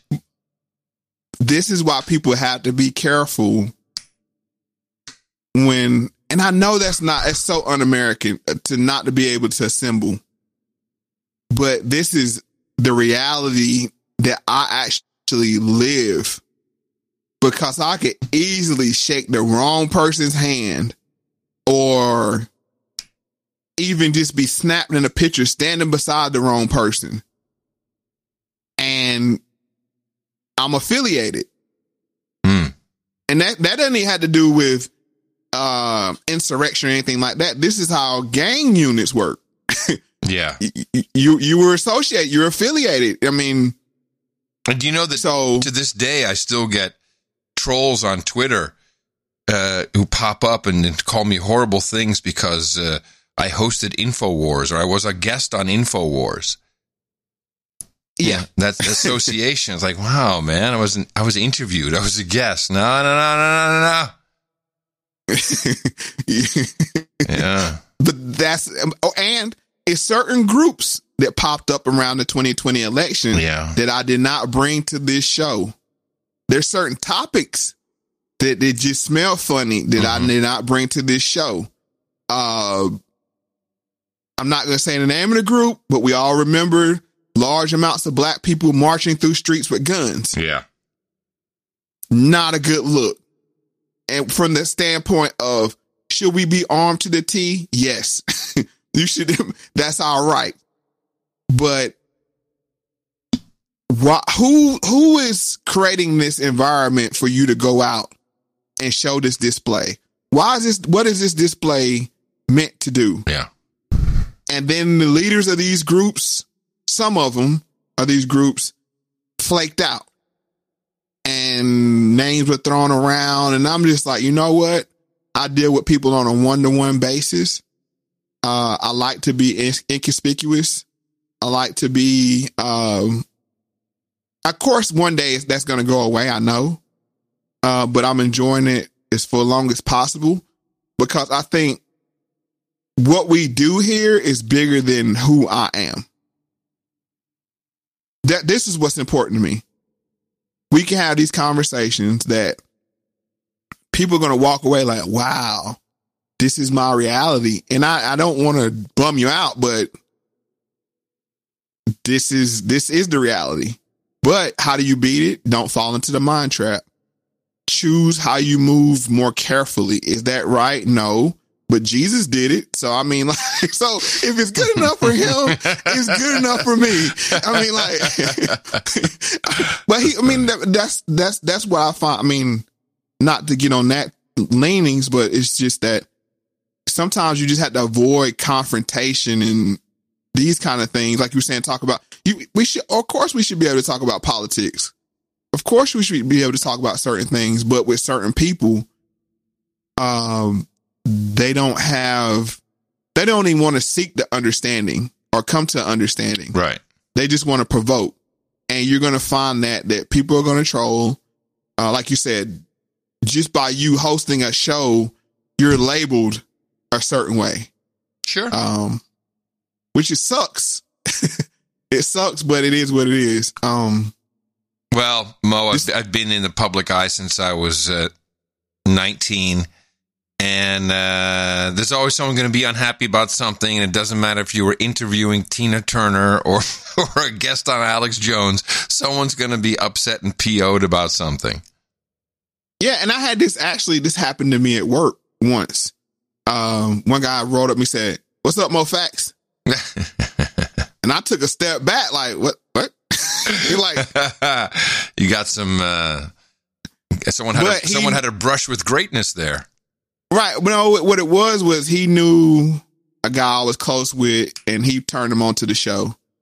But I didn't know. I was like, how do you know who you know what I'm saying? Like, what trying to fill him out. Like, what were you saying? Which that's sad that this is the society we live in. This is not this. And it's something one of the guys said in the letter, getting back to some normalcy. Your new normal is our old normal. Right. Yeah, I got you. Well, good. I'm well prepared then. I've been schooled. I am ready. Yeah, but if they put us all on the same side, then we become the majority. Yeah, that's the beauty of it. That's where we have to be smart. We got to be smart. That's the beauty of it. Of let's just identify with each other. And yeah, I can understand where you're coming from. Yeah, that does suck. Let's change that. Let's change this. And that's how we win. But to get back to the clips, let's continue with the informant and how he actually infiltrated. Were there such things as bonuses? Oh, yes. What were they paid for? Bonuses were paid for, suppose while you were meeting with, or you were at a meeting with Bobby Seals, Chulai of the Red Army happened to come to the meeting too, which is something which would be a new development. That's bonus time.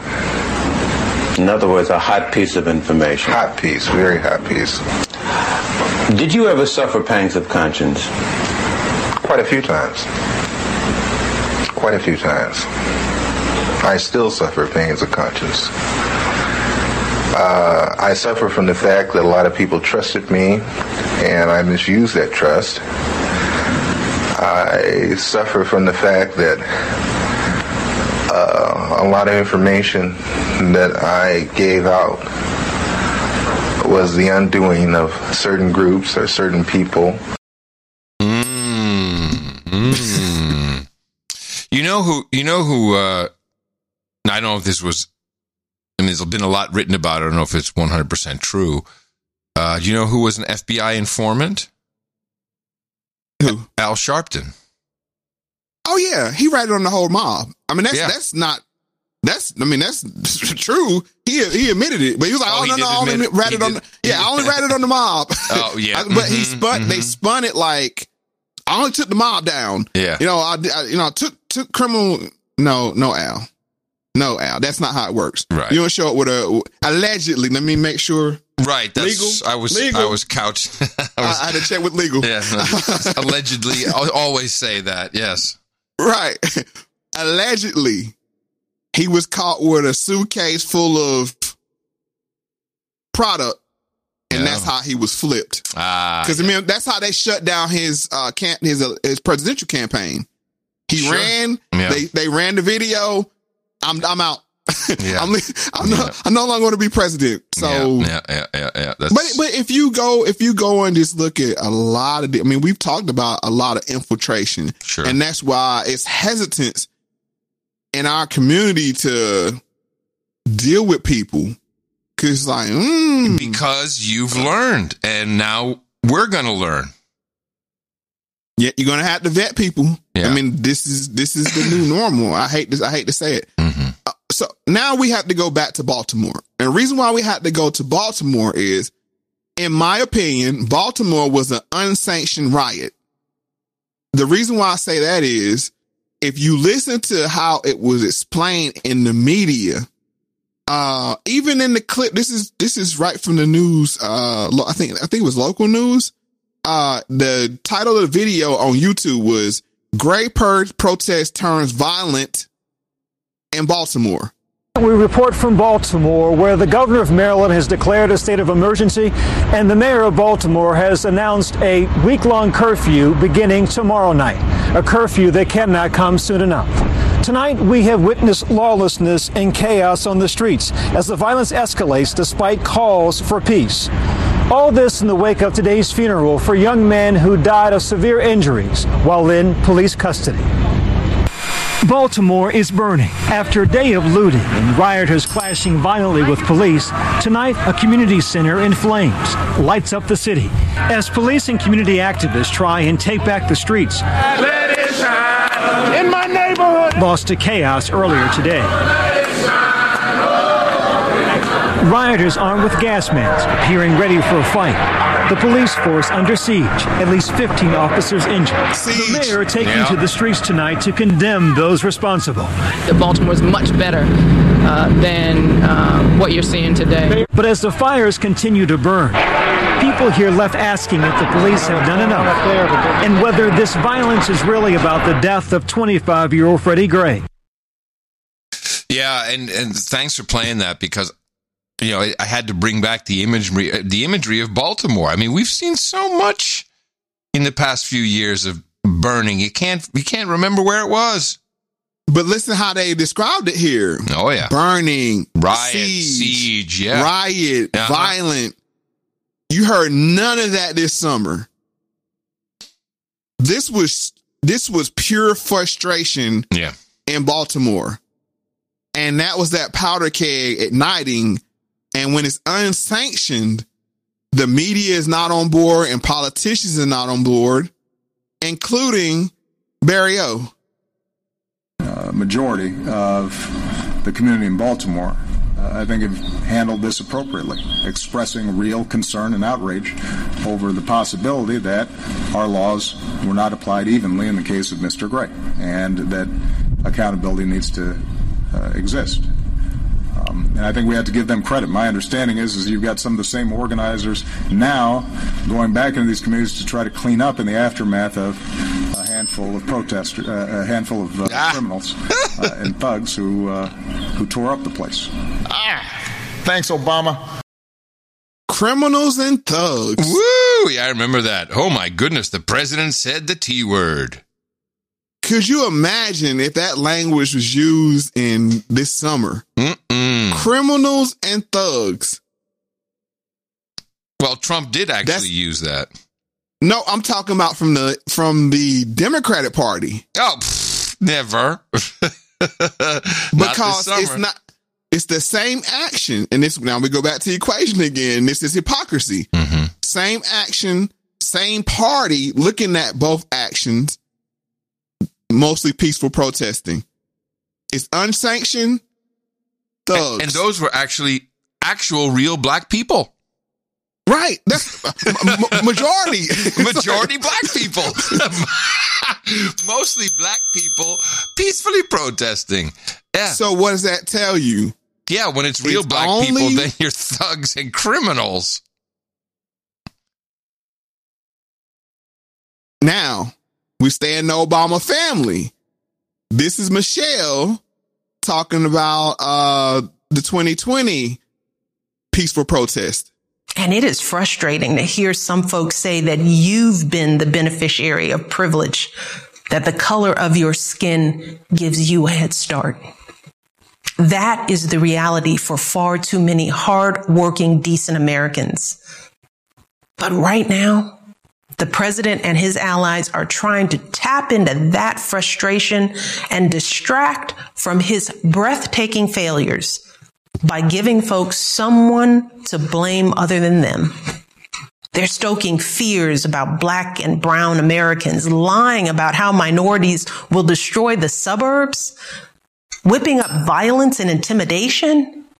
And they're pinning it all on what's been an overwhelmingly peaceful movement for racial solidarity. And the one thing this president is really, really good at is using fear and confusion and spreading lies to win. Look, I get it, but I also feel it. As a black woman who has, like the overwhelming majority of people of color in this nation, done everything in my power to live a life of dignity and service and honesty, the knowledge that any of my fellow Americans is more afraid of me than the chaos we are living through right now, well, that hurts. That's a head shaker, man. Thank you, Big Mish. That's I'm going to slow that clip down. I think we can reveal something. Anyway, that's for a future project. But that's really, it's not true. She lied there. Overwhelmingly peaceful. Yeah, but also the president is blaming this on brown and black people. What? Yes. I never heard that. And she also doesn't give an example, but. And then she said, they're going to destroy your suburbs. We saw. Yeah, that's it. Yeah. These Antifa rallies going into the suburbs. threatening people with Joe Biden signs in their yard. That was chaos, but it was overwhelmingly peaceful. Yeah. You don't board up shops for the overwhelmingly peaceful protest. Yeah. We saw it on election night. Yeah, right here in DC. Yeah, they boarded up everything. Yeah, everything's boarded up again for Wednesday. I don't understand. But her husband, when it's black people making a decision that we're fed up, thugs. Yeah. Black Lives Matter, which is mostly white people. Yeah. Overwhelmingly peaceful. Yeah, peaceful. Peaceful. And then we got to go back to Diddy from last week. And just imagine what would happen if he talked like this about Baltimore. I know that's a hypothetical, but we just got to listen to what he was saying in this clip. The number one priority is to get Trump out of office. The tribe of people that have the responsibility and really should be scared to death of this man is white people. Explain. If this man is elected, we're not standing by no more getting killed. We're not scared of anybody standing up and standing by. We're on the verge of a race war. If people in America want a race war, they'll not vote. I'm an independent, first of all. When I vote, I try to do what's best for my community.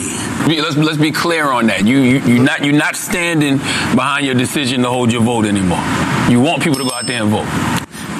It would be irresponsible of me to have us hold our vote hostage. But it would also be irresponsible of me to just let this moment go by. The world is watching, and not do everything I can to make sure that going forth that we're a part of the narrative, that we own our politics. And so I'm launching one of the boldest movements that I've ever launched. And it's called Our Black Party. Okay. It's time for us to have our own black political party, unapologetically. Because right now, if you look at the debates, we're not even a part of the conversation. Not at all. We're not a part of the conversation. We don't have any political power. We don't have any political leverage. Yeah. Diddy signing up to Act Blue. Yeah. Our Black Party is really their blue party. Yeah, exactly. Directly connected to the Democratic Party. The reason why I played this clip was, can you imagine somebody saying that if the election doesn't go the way I want it to, it's gonna be a race war? Oh, hell no. And I'm saying if a black man said that, not sanctioned. Right. He had to get the sign off on that. I mean, is it okay for me to say that? Yeah, you can say that. Okay. Well, hello. He had to rescind his whole thing of withholding his vote. So, I mean, if you look at the evidence at hand, he flipped his whole stance. He promoted the Democratic Party. I'd say they showed him some video. Yeah. And if you don't vote the way we want you to Reverend Al videos, like, And if you don't vote the way we want you to vote, it's going to be a race war. Race war, yeah. There you go. Thanks, Diddy. Which setting us up to fail. Yeah. Because you got your billions and you'll go into your bunker or one of your friends' bunkers and leave us out here high and dry. If that was your intentions, which is not, it's just to scare people. Which, I mean, I find that clip so disgusting. I probably won't ever play it again, but I just want to make that point. When it's sanctioned, you can talk any way you like. Yep. You can act any way you like. You can burn, you can loot, you can do whatever you want to do. Remember the guy in, I forget his name now, in Chaz. Oh, yeah. Handing out guns. Yeah. Handing out guns. Yeah. There you go. Yeah, you're right. Gun for you. Yeah. So if it's sanctioned, it's totally okay. And I'm going to say this to black men specifically, and black people in general, because you might have uncles, brothers, cousins, sons, fathers. Don't think it stops with just rounding up the right. It doesn't, because Maxine Waters let you know. Hallelujah. She let you know what she thinks about anybody that has a diversity in thought. They think somehow if they are going to support Trump, that they're going to realize some big sums of money that's going to come to them through some damn proposals that they're going to present, and they're going to be taken care of, and they're going to be able to manage all of this money. They are crazy. They're not going to get a dime from these people. They don't even know how to put together the right kind of proposals to even be considered in this way that government works, and how you have to get through the House and the Senate and all of these committees, even in order to get to the president to sign something, and he's not going to sign a darn thing to them. He's a racist. He does not have any appreciation for black people and black women in particular. He's talked about us so bad. He talked about John Lewis so bad. He talked about Cummings so bad. He has no respect for us. He's not doing anything for us. And for those black young men who think somehow they can align themselves with Trump, not only are they terribly mistaken, any of them showing their face, I will never, ever forgive them for undermining the possibility to help their own people and their own communities. It is absolutely unconscionable. It is shameful. Wow, never, ever, ever going to forget it. Sounds like a list to me. Wow, man. Hey, it's nice being in the foxhole here with you, Mo. Sounds like she's keeping a list to me. Where were you at? Where were you at on election night 2020? Oh, yeah. man. Oh, Auntie Maxine. Go Mad away. Maxine. Mad Maxine. That's what they call Mad Maxine. Go away. Go away, Maxine.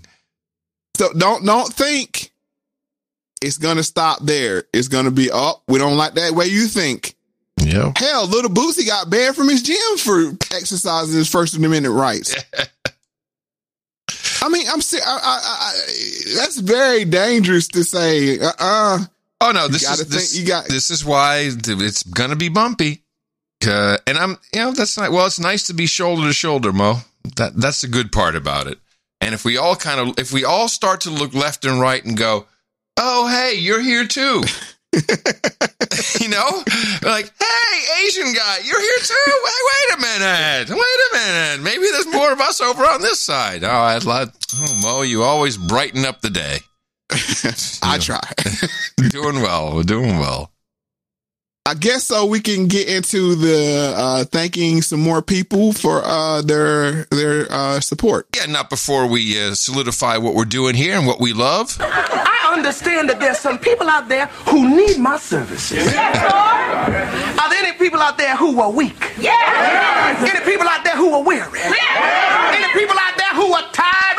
Yes. Any people out there who just need a healing? Yes. Y'all got cash? Yes. Well, then come on down. It's cash money time. And we're not bashful about it. The number one thing, if you ask people about donating, why they didn't donate to something, you know what the number one answer is? What's that? No one asked. And you'd be surprised that some of the biggest outfits, people say, no one asked. That's why I never donated. And that's why we just ask, what value are you getting from this? So far, I mean, I would show up and I would pay to do this show myself because this is it's like, Mo, you got me there. It's like once I figured out what you were trying to tell me, and I always get way into it. So I'm excited as we build towards the crescendo at the end of the show. Thanking the rest of our supporters for episode number 57 of Mo Facts with Adam Curry. Starship Alves, $33 from the Starship. Keep doing what you do. LFP Cram says, hi, Mo and Adam, with a $29.25 donation. Thank you for providing the sound that the world needs, and will continue to need for a long time to come. First donation to the show, so please deadbeat me. You got it? Congratulations. You're no longer a deadbeat. And continue to educate the listeners. You guys are on the right path. Greetings from Rotterdam, the Netherlands. Lars. Okay, Lars, thanks. Very nice. My daughter lives in Rotterdam, the Netherlands. Matt Baha, 2603. Absolutely love Trapper's Delight and listened to it 3 times. I listened to the show myself, again, from beginning to end. I thought I was pretty good at faking it till I made it. It's like, yeah, I know what the hell you're talking about. It took me a long time. So Matt says, love Trapper's Light. Listen to it 3 times. Midway through episode 56 now, and just had to go back and pay some respect to episode 55. Keep up the great work, Matt B. Thank you, Matt.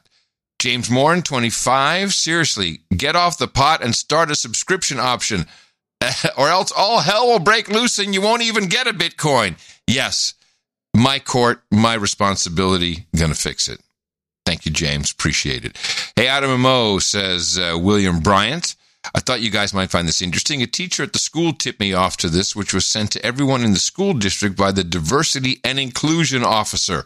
Well, now you know you're in trouble when you have an officer of diversity and inclusion. This is my little town of Spartanburg, South Carolina. This is supposed to be material for Black History Month. Oh, that's right. It's coming up, the shortest month of the calendar year, Black History Month. There are 3 PowerPoints, one about Jean Manford, a white lady who founded PFLAG.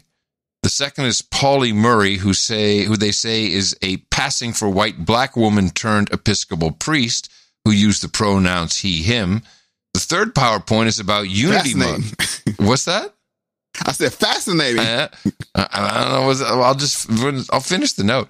The third PowerPoint is about the Unity Month, which is October. So where's the Black history? Mo, this is exactly what you talk about, using Black history to promote something else entirely. They left out the Black history. Oh, there is a Word document with some things about Dr. King, but no PowerPoints or any other materials. This was suggested material for teachers to use in the classroom for elementary, middle, and high school. I spoke to my child's middle school principal. In not so many words, she said no way was it going to be used in their school. I'm going to be organizing parents to speak out about it, but I can see Mo's point. If I were black, I'd be pissed because there's lessons or PowerPoints about black people, much less black men. Wow. Education system, man. That's the whole... You wait till they come for your founding fathers. Right? The other 11 months. Wait till they start working on the other 11 months. Oh, thank you very much, William. Then we have Clinton, who came in with a $23 donation and a $17 donation. So I would say that puts, let's see, and doesn't that put Clinton, that 40, okay. 40. Yeah. 40, yeah. Anyway, please pass more blunts and keep hitting Adam mouth. Okay. And then he says swimming school. I think that came after. Keep swimming. Yeah, keep swimming. Yeah. Oh, keep swimming. For the swimming school, I got you. Vincent Tillman Jr., 1525, supporting a great podcast. Thank you, Vince. Yes, you are.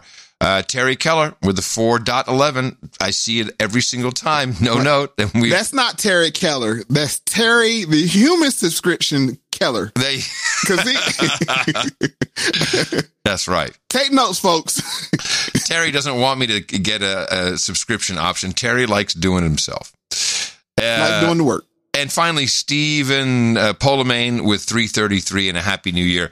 And Happy New Year to you, Steve. Thank you very much. And thank you all for being producers of episode 57 of MoFax with Adam Curry. And again, if you'd like to support us for the next episode, just go to mofax.com or directly to the donation page, mofundme.com, MOEFUNDME.com. So now, how did we get here? How did the right get so divided? Well, I saw it coming, but I'll let this next clip play. The bizarre pro-Trump conspiracy theory.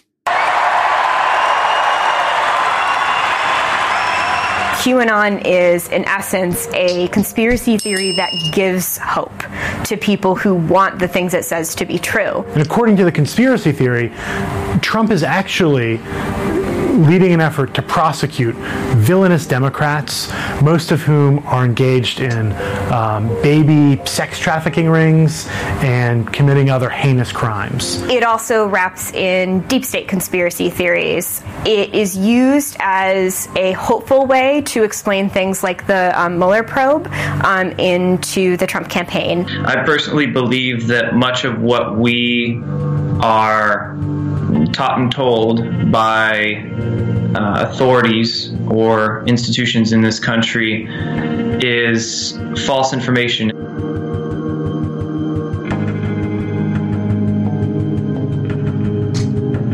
it looks to be a public intelligence dissemination program whereby they're utilizing anonymous online posting boards such as 4chan and 8chan as a back channel to give the public information to help guide them, to help show the way and let them know what's really going on and what's going on behind the scenes. Although Trump hasn't given any indication that he is aware of QAnon or believes it, he is the person who, I guess, inadvertently started it.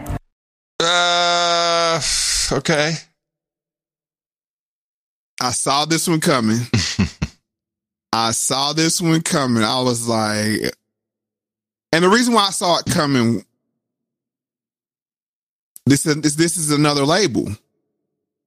This is another. Yes. And it's nothing wrong to be to investigate and want to be interested in information. Let me give you just one data point here, because the labeling. So I follow all of this because it's part of what I do, and they're mixing a few things together. Because, of course, right? But it's important to segregate. So for someone to say it's a conspiracy, QAnon is a conspiracy theory. No, there were postings by someone known as Q, and that's where that stemmed from. So they're not even really telling you that part. And this Q was supposed to be someone inside the White House or deep inside intelligence, etc. It was never about. It's what they said in this clip, and I've heard this. And you're right. This is where the labeling comes in. Mainly a conspiracy theory about Democratic politicians who were involved in crazy stuff. And it was never about Democrats. In fact, as it was coming to a head, we had the Wayfair conspiracy, that Wayfair was shipping kids in containers, and that's why they were very expensive, and the serial numbers matched missing children. That was 17, 18-year-old white girls who were spreading that around. That was so widespread and has nothing to do with political affiliation whatsoever. Now, added to that came Jeffrey Epstein. And this is where you got to start saying, okay, you can't call everything a conspiracy theory when you have a convicted sex predator, pedophile, and the people he associated with. I mean, so when that's not investigated by the mainstream media, then obviously that got sucked up and people are, so it kind of got into this whole ball of wax. And now I'll hand it back to you. Absolutely. Now just the QAnon is being used as a label, and they're already doing this by saying it was about people who said Democratic politicians were doing this. But that's a blatant lie.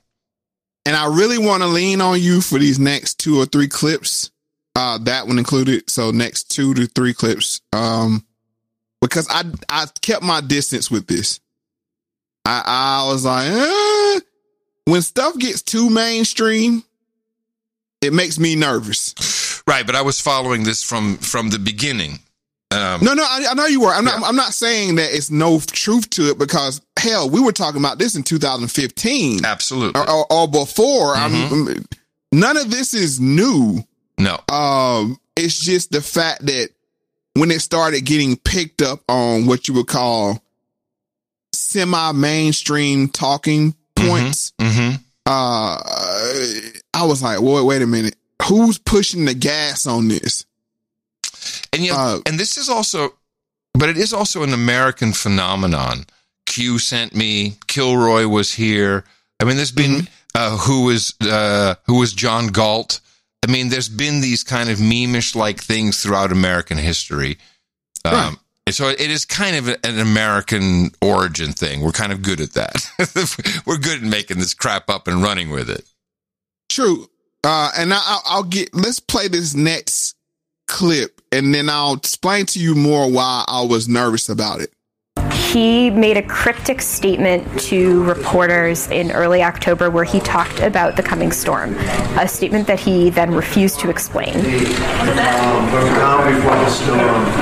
The phrase "the storm" has come to be super important to people who believe or circulate these posts, where the storm refers to this kind of coming mass justice against all of Trump's enemies. After this statement a few weeks later, there started to be these kind of anonymous posts on a site called 4chan. They started spreading to other platforms like YouTube and like Reddit, where people who maybe aren't as familiar with how 4chan works or how to read it could start to access and see these posts and get excited about them. I came across Q at the end of October in 2017. And it was within the first maybe 1, 2, or 3 days. Now, I first started seeing these posts on Twitter, actually. A bunch of people who believed in QAnon or wanted to give it more visibility showed up to a Trump rally wearing T-shirts and carrying signs that had big letter Qs on them. Many media outlets covered that and explained what QAnon was and began to kind of dive into this breakthrough moment for this conspiracy theory. People who believe in the QAnon conspiracy theory. Are so broad and often It is also bizarre. shockingly widespread. It's like an alternative reality game. Experts I've talked to who study media amplification will often kind of describe this paradox where journalists who are reporting on conspiracy theories or outlets that are pursuing these stories are simultaneously doing important and necessary work and doing the worst possible thing that they could do, which is giving these conspiracy theories an even wider audience. Yeah. I think by design. Let me explain to you why I had apprehension about this. And this is from something similar how we talked about things through the black lens. Mm-hmm. When you start hearing certain things creep over and not being shut down, not being shadow banned. Yeah. I got that feeling with Black Lives Matter. I was like, hold on. This is trending? Yeah, right. Yeah. Well, it's your same point, basically. It's like when they allow it, that's when you got to be suspicious. And because they took but as you said, a lot of this was based in actual facts, but they take it and move the goalpost. That's the same thing they did with Black Lives Matter. I thought we were talking about dead black men. Right. No. Nope. We were talking about global warming and all this other, what? Hold on, what? So when they do this and hijack it, it makes me very nervous. And when I start seeing this creep over, and I covered it just a little bit to say, hey, this stuff is creeping over into urban, quote unquote, pips, urban platforms. Mm-hmm. And that was with the Fall Cabal. We actually covered this, I think, in the first potluck. Yep. And I was like, well, let's play the clip and listen how this is Amina, and she speaks about Donald Trump. Donald Trump has, when you watch this, I'm not going to think I don't think he's the bad guy anymore. I don't care for him, but he's not the bad guy. But that's because the media putting out all this. The mainstream media, stop watching TV. It's that serious on what they do to create fake news and stories. It's crazy. This documentary will open your mind so far to where it's like I can't do nothing else but think about what I wonder. No? You did? You still there? I'm here. They ain't zapped me. They ain't zapped me. Yes, but like I said, okay, the Boulay, his name is on there. So I heard this and I started Fall Cabal, and I went and found it on YouTube. I'm like, wait. YouTube bans everything. Yeah, I know. But this was readily available I was able to search it by its name and find it. Made me very wary of it, but I had to report on it because this is starting to creep over into non-traditional conspiracy theory platforms, and this thing caught on like wildfire, especially this fall cabal. But we're going to play the next clip, and I'll explain to you that I'm a seasoned veteran in this. So Yeah. I've been down that road before, 36. An issue that has received a lot of real coverage recently is all the fake news currently popping up on social media. And now one fake story has caused real violence. A North Carolina man was arrested Sunday in Washington, D.C. after a shooting that he says was motivated by an internet conspiracy theory. He is appearing in court this afternoon. Detectives say Edgar Welch told them he drove nearly 370 miles from North Carolina to Washington to self-investigate the bizarre conspiracy theory known as Pizzagate. The false story accuses Hillary Clinton and her former campaign chairman, John Podesta, of running a child sex ring from a pizza restaurant called Comet Ping Pong. The Pizzagate rumor came from fringe elements of social media and was pushed during the campaign by right-wing websites like Breitbart, which is run by key Trump advisor Steve Bannon. It has also been pushed by the son of President-elect Donald Trump's new national security director, Mike Flynn. On Sunday after the incident, Michael Flynn Jr. tweeted, quote, "Until Pizzagate proven to be false, it will remain a story. The claim has no basis in fact. The suspect was charged with assault with a dangerous weapon. He's making his first court appearance today. Fortunately, no one was hurt." Yeah. Didn't he trip and the gun went off? I believe so, but he was trying to be covert with a with the AR-15. Yeah, nothing to see here. I think this was the model for January 6th. Oh yeah, but that's same type of profile person. Bring him in. Yeah. Make the crowd in the story and the conspiracy theory seem crazy, because there was a lot of smoke to that story. Still is. But that's now I'm juxtaposing Pizzagate with QAnon. I'm like, hold on. Y'all are letting this fly, and they shut down everything that had to do with Pizzagate. Like I said, I was in these streets. I used to talk about Epstein in 2014. I mean, this is nothing new to me, and people would think I was crazy. And like, even my mother-in-law, she was like, "Baby, you was right." She was like, "You know what I'm saying? You talking about that Jeffrey Epstein?" I was like, "I tried to tell you." So believe me, Mo, I've been doing this for 15 years. And after a while, you're like, yeah, I know. Yeah, you said I was nuts 8 years ago. Yeah, I know.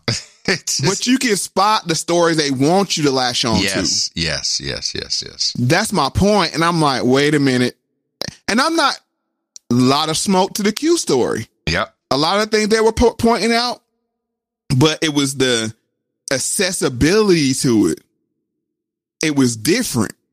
And I mean, I frequent YouTube. And to find certain things, you had to just stumble upon them. But I could type in fall cabal and it's boom. It's right like up. boom. Right. I'm like, wait a minute. So that's why I just covered it a little bit on the show to say this thing is floating out of here. And we know there was TV shows based around harvesting the life force from children and all that. I mean, so it's not foreign, but I think a lot of people that missed the Pizzagate boat, QAnon sucked them up. But also, we must remember in context Harvey Weinstein. Yeah. So we had a huge Hollywood element and perverted stuff, like masturbating into plants and stuff. Mm-hmm. So it's not hard to understand how people can see this as being very feasible. No, the feasibility, and I'm on board with the feasibility of it. But I'm like, why are you telling me this? Right. Why do I need to know this? Why are we making this? Well, the theory would be you let people, so they have some form of truth, and you take that and you spin it right away and you put it into a context. And I mean, this is the whole conspiracy theory is, I believe, was developed by the CIA as a countermeasure where you actually are giving someone something, the truth is there, and you say, you're nuts. It's a form of gaslighting, almost. It is. Yeah. It's a form of gaslighting. So this is Alex Jones speaking with T.I., the rapper. Okay. And so the robber barons, the most rich people, and the Rockefellers, all of them started going there. And then they started doing Druidic and Germanic rituals and reportedly even human sacrifice there.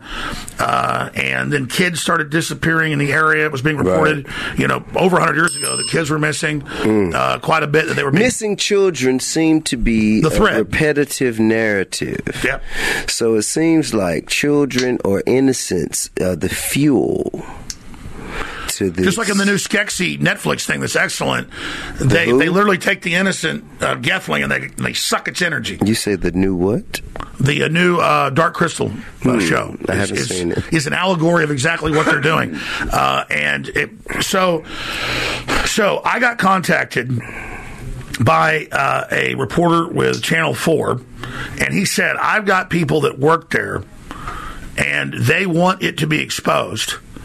But we can't have the liability, and I know you've snuck into some places, done some investigative reporting on some military drills that we're practicing to round people up and stuff. If we got you a ticket and got you, the inside deal, you can still get arrested by the Secret Service because presidents and people go there. But will you sneak in? And I said yes. So you were prompted by a facility or like a group. Yes, and it turns out... Who was this group again? Turns out it was the Democrats, basically. Because Bohemian Grove is mainly Republican. Okay, go ahead. Let's go. I never heard that clip. That's a good one. Yeah, so that's Alex Jones. And the way they framed Alex Jones was, and they spelled it in the spelling of the title, CON caps -spiracy. Right. Conspiracy. Like he's he's a con artist. For whatever you think about Alex Jones, he put a lot of us on. Oh yeah. To thinking outside the box. He was right about a lot of stuff. Right about a lot, and still right about a lot of things. Mm-hmm. So, but when you do that for 6 days a week, 3 hours a day, you're gonna get some things wrong. Oh heck yeah. You're gonna get some things wrong. And he tries to stay on the cutting edge, and he actually allowed the Q thing on his platform in a way that later he was questionable about the people that he let on his platform. And that's the danger when you interview people, because, it's the same way. It's like you don't know who you're shaking hands with. I mean, you said it yourself. I mean, when you go on a platform, you're kind of associated with. You may mention that before. Sure. So this is where I think he caught wind of it early, because he's done this long enough to say, I don't know about this. And now the QAnon people are the bottom of the bottom, if I use the term. They are. I mean, they're Q-tards and I don't, that's uncalled for. Mm-hmm. But you have to demonize somebody. So it's like, who can we demonize? And this next clip is him having a meltdown and a rant about the QAnon shaman. Because you're full of shit. That's why. Because every goddamn thing out of you people's mouths doesn't come true. And it's always, there's energy, and now we're done with Trump. You said he was the Messiah. You said he was invincible. You said it was all over. They were all going to Gitmo. Now, he's part of a larger thing of Q. I will not suffer your Q people after this. I knew what you were day one, and I know what you are now, and I'm sick of it. Divide and conquer. Yep. Divide and conquer. We have to learn this. Some people might be wrong, but you can't start eating yourself. And this is why this is what Neely Fuller was talking about. Black people, we've been going through this for a long time of the self. So what is it that keeps you together? How do you not divide? Which, of course, there's always division, but help help a How white do you not divide? You tell me. Hold on. help a white brother out. No, help a black brother out. How do y'all do it, Adam? How do you do that unity thing?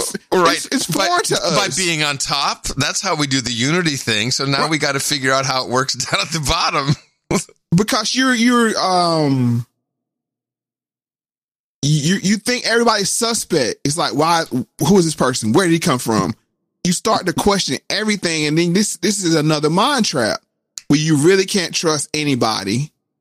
You can't act in good faith with people, and it starts to cause division, and that's what 56 was all about. Yeah, with pitting black men against black men over things that really are not our fight. Right. But you can weaponize them against each other. And now the overarching theme of this show is you all are going to go through, when I say you all, conservative, MAGA, wherever you want to call yourself, even QAnon, you're going to go through something where they're setting up a mind trap for y'all.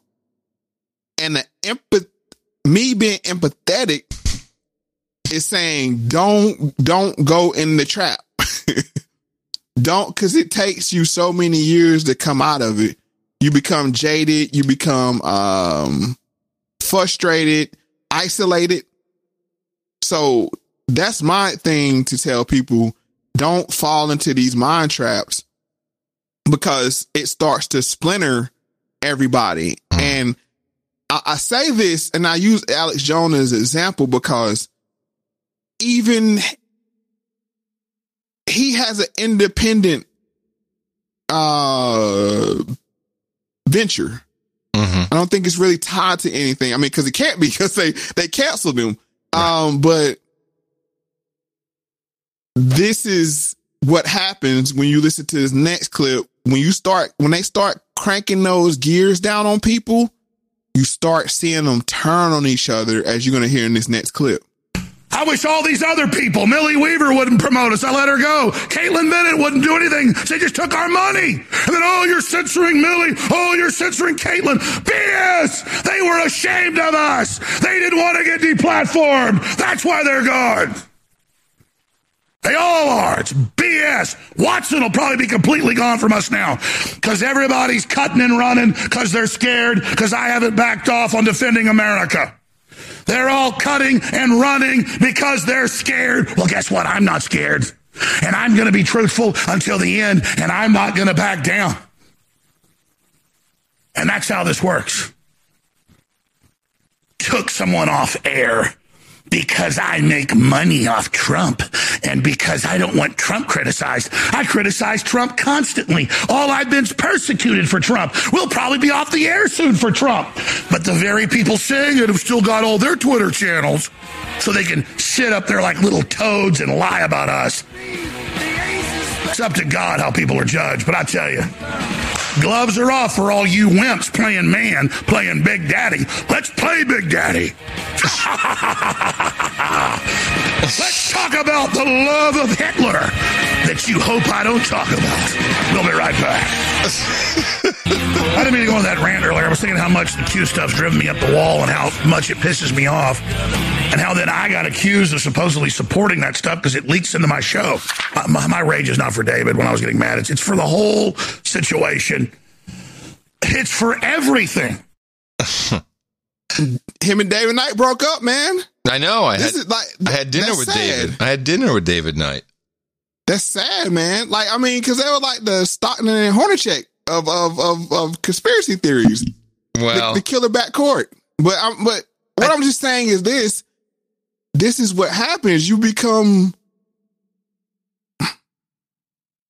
I see it. I can see it through my lens, and you see this all the time on our side, where this person doesn't like this person, and you see two people getting along. You're like, yeah, that's gonna fall out soon. Well, that's how I've had my own experience, where even just me presenting the crazy, or call it crazy, theories of what might happen between now and Inauguration Day was, I think, really bothered my co-host. And we had a couple of real tense moments about it. I'm like, shut up. I can play this. He's like, it's so stupid. I did his voice perfectly, by the way, when I did that. What that is, and I'm speaking from my situations. People don't want to be affiliated with things that can make them look bad. Of course. But if we start thinking that way, then that creates groupthink. It's like, I can't bring something to the table. And this is, I went down this whole list to show you this is our norm. And you wonder why we can't build anything. Mm-hmm. People will say, oh, why can't black people build anything? I mean, they live in America, all the freedom. Why can't they? Because if you're worried about the next person robbing you, or not physically rob, but like, this deal or that deal. I'm gonna disclose something about Bitcoin. Okay, now, it's funny you say that, because when you said that, this story that you're about to tell comes to mind immediately. Right. I knew immediately where, and I have talked to people about this. Go ahead. So me and you had a conversation about Bitcoin maybe a month ago. I think it was around 20. And you were like, I think it's a good good investment. And I was like, yes. And then I went and get a haircut. And my barber said, hey, you heard about Bitcoin? I was like, no way in the hell I'm investing in it. Because this is my theory. When an investment or opportunity reaches us, it's about to be the dump. They pumped it and they're about to dump it. And no sooner than I talked to him, my niece sent me a text. Hey, you heard about Bitcoin? And then Meek Mills tweets about it. Like, y'all need to learn about Bitcoin and investing in stock. And that's when it went from, over that weekend, it went from 40 down to 30. Well, and I'm not crapping on Bitcoin. What I'm saying is, this is the mind screw that we deal with. That is like nothing. It's too good to be true. And then you become that black guy in the office that you just can't, he doesn't get excited about anything. I mean, cause I know it's gonna fail. I know it's gonna. Thank you for sharing that, Mo, because, I think that I hope people heard that. Rewind that, people. Listen to the last 20 seconds. I know that black guy in the office, and for the first time in my life, I understand him. Yeah, that's why he's that way. It's like, I didn't get the promotion. I knew I wasn't gonna get it anyway. No, I knew that was gonna happen. And then what happens is, I'm a believer in your thoughts manifest themselves into your reality. So then it becomes just self-feeding. I'm saying this to y'all out of empathy. Don't let this happen to you. Exactly. It took me years to climb out of inherited mind trap. Hey man, I'm putting the money in Bitcoin too. Just so no. you know. I mean, I think it's a sound investment. But what I'm saying is that second guessing is what happens to you. Of course, right? Mm-hmm. That's too good to be true. That's and then you miss out. And it's So I don't want to see this happen to anybody else, because I'm empathetic, and that's something I'm going to try to push into it. We did the work last year. Now we have to have empathy, because everybody ain't did the work yet. So we can't, Yeah. So, wow. I mean, that's my rant. I mean, no, that's beautiful, man. Thank you for sharing that. That's really good. That's very helpful. Now we have to go back to Alex Jones and T.I. because they get on infiltration. Problem with him is the disregard and disrespect for Black lives and all of the rhetoric that he spews that galvanizes. What's an example? There are very fine people on both sides. So I'd love to elaborate on that. Now, you can say what... This is the thing. I can give you credit for being exceptionally smart and intelligent, or I can deal with you as though you are exceptionally dumb and unintelligent. But I can't hop back and forth and do both. Yeah, let me expand on what I'm saying. I'm not an apologist for Trump. And what I'm trying to explain is you had the police and you had Antifa, and then you had the white supremacists, all these people who were going to have this event. And there are real white supremacists in this country, and that exists. But I could show you, if I had the time, where the Southern Poverty Law Center and all these other organizations have been caught going and not just infiltrating these groups, but creating them and hyping them up and finding mentally ill people to follow them over and over again. And I can tell you that of the 5 leaders of those groups, I had a couple of them on to tell them they were feds. Okay. Those individuals, their parents all work for Obama and Hillary, and they just a year before worked for Hillary, and then suddenly they're walking around in 1930s Nazi outfits, doing all this, and then there's a big clash, and then oh, America can now fight with itself. There it is. all these things were test runs for what we're about to experience now, I believe. Joe Biden said he started his campaign off of Charlottesville. You know, so did T.I. literally just say that he believes the very fine people quote? That Of course. What do you mean? Do we need to play it? And Do we need to play it so everybody can hear it? No, because there's no need to. Well, I'm not shutting it down. What I'm saying, there's no need to. I know. Solidify. What I'm saying is that it doesn't matter. That's why even with Trump and being elected, and the machines are rigged, and something funny happened with the numbers. Bruh, this is meant to be, and you just accept it. And that's why I said it people can go back and listen. I laid out the whole case of how I thought it happened, but it ain't going to change a thing, because this is what the world wants. And they use people, like Alex Jones was saying, to infiltrate. We've heard it in the Black Panthers. We've heard it saying throughout the whole show. We heard about infiltration. I mean, we go back to Booker T. Washington and W.E.B. Du Bois, and all of that infiltration. So I guess this is the point where not yet.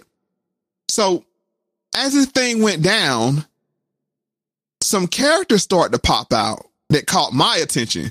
I haven't heard anybody. Well, I heard somebody talk about one, but we'll play the first one first. And this is the Olympic gold medalist, Cleet Keller.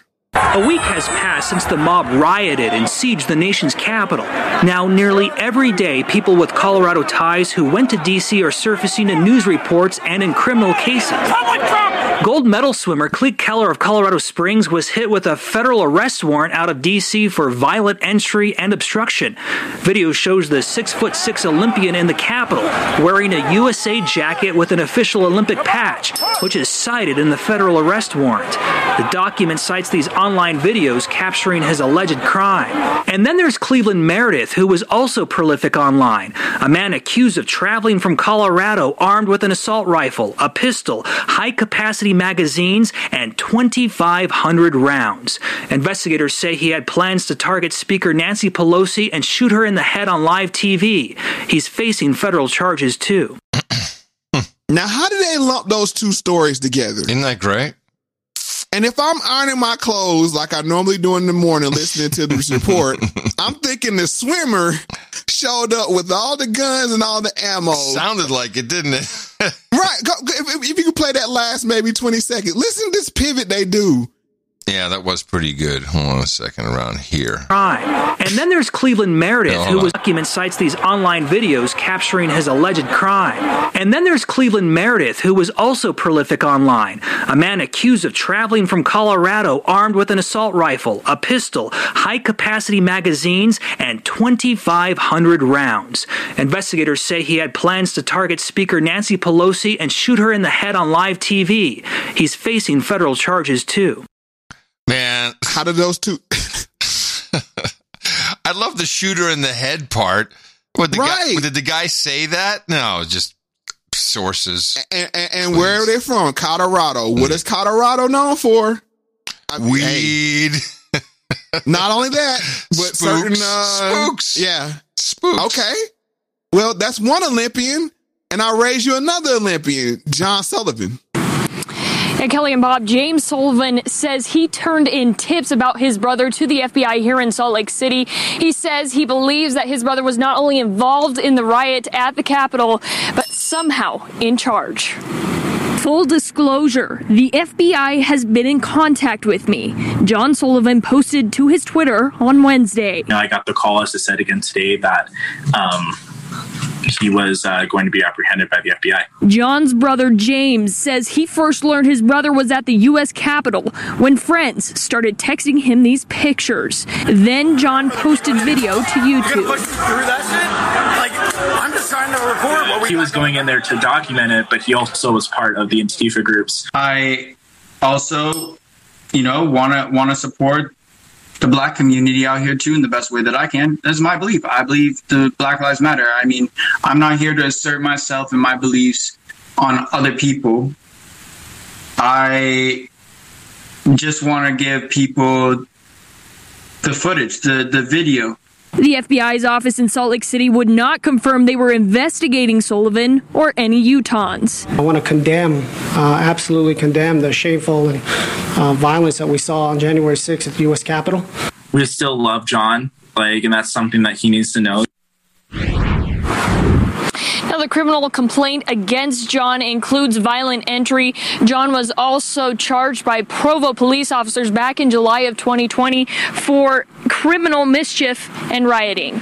In Salt Lake City, Aaron Cox, Fox 13 News, Utah. Hey, wait. John Sullivan, he's black?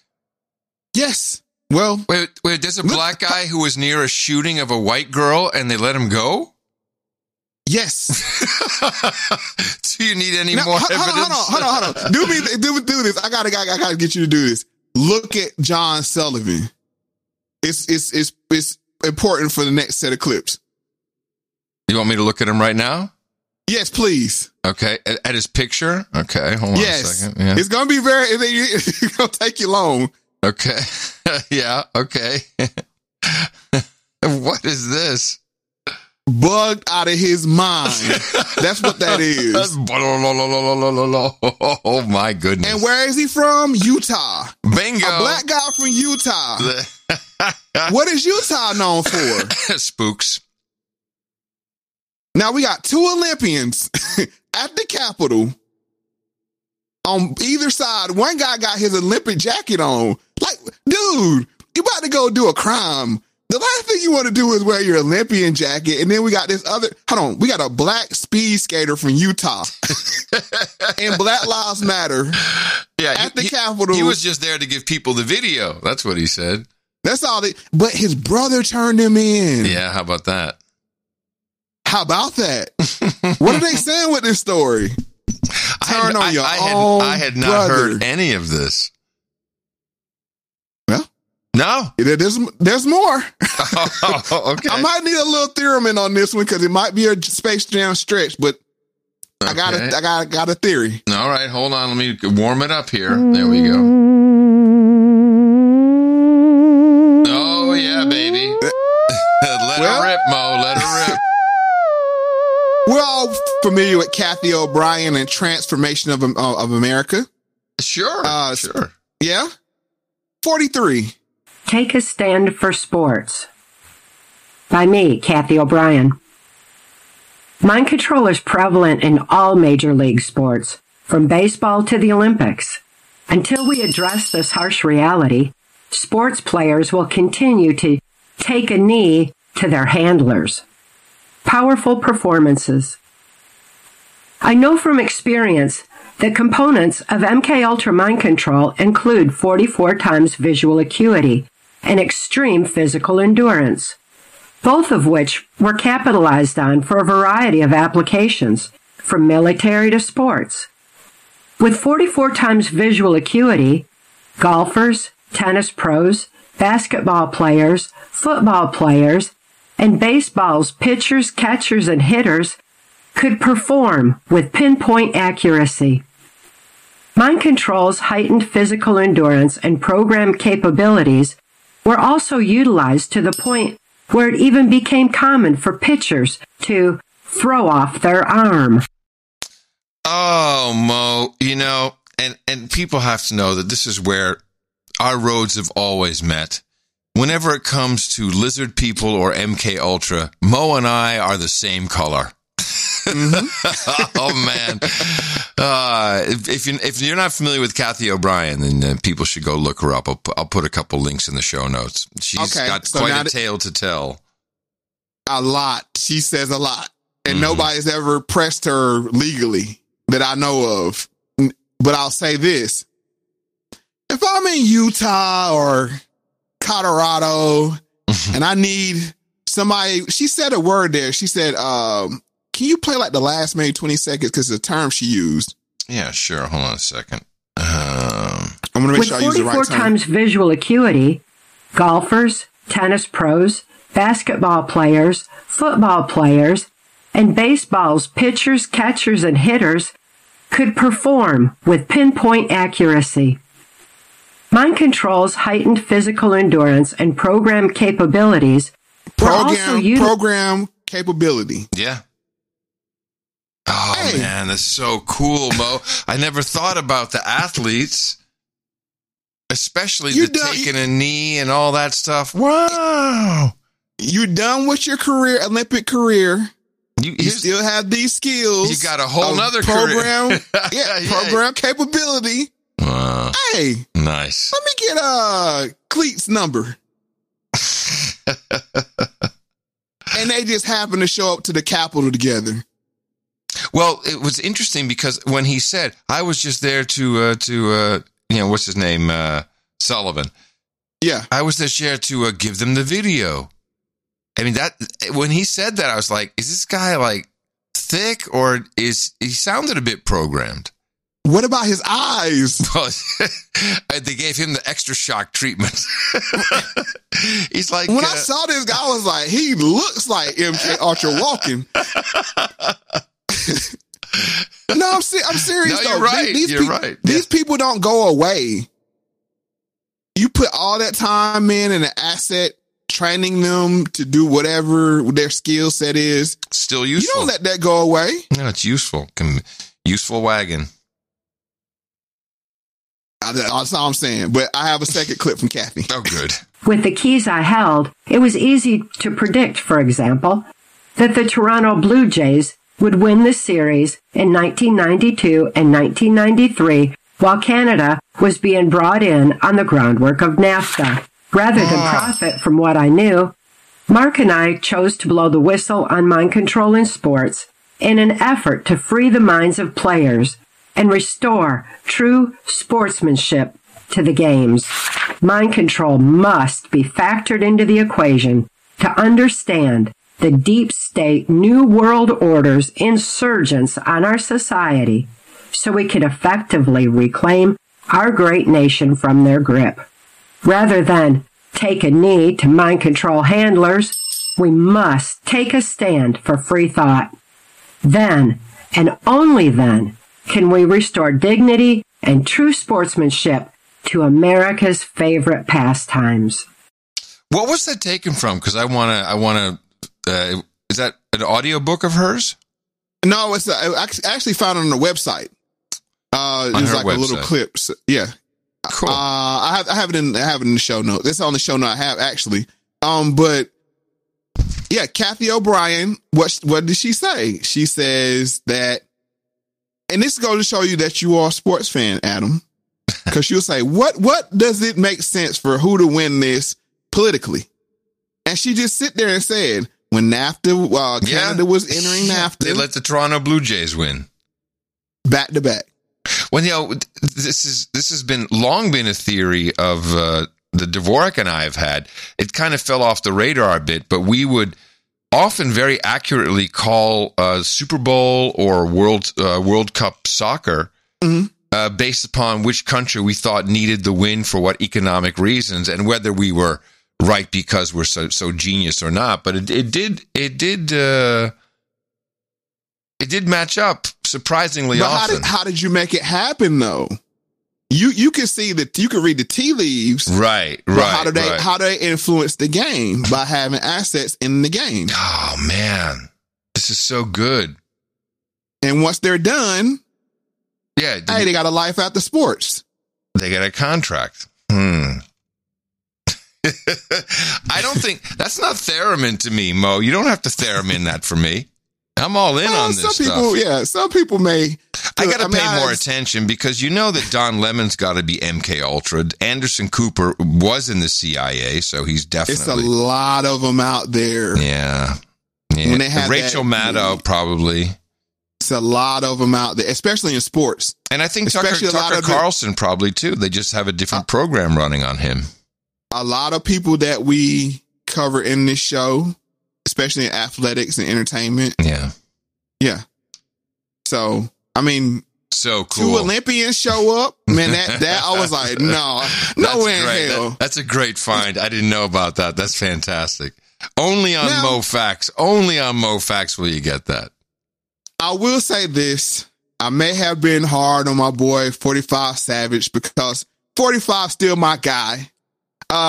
Even though, it is what it is. He couldn't bring home the second term, but I just think he's a funny guy. He's very entertaining and a funny guy. So I clip this next clip in dedication to him and what he may say to everybody as he leaves the White House in his post as the 45th president. You're all a bunch of fucking assholes. You know why? You don't have the guts to be what you want to be. Johnny, this is outrageous. You need people like me.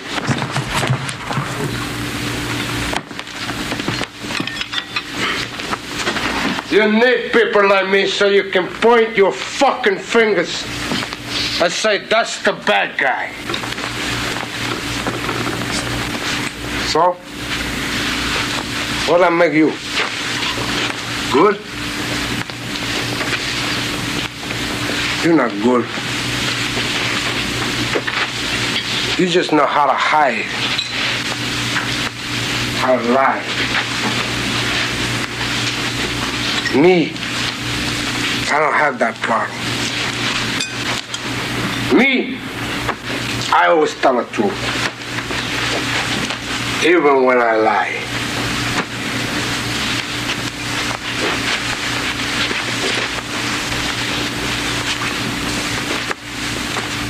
So say good night to the bad guy. Come on.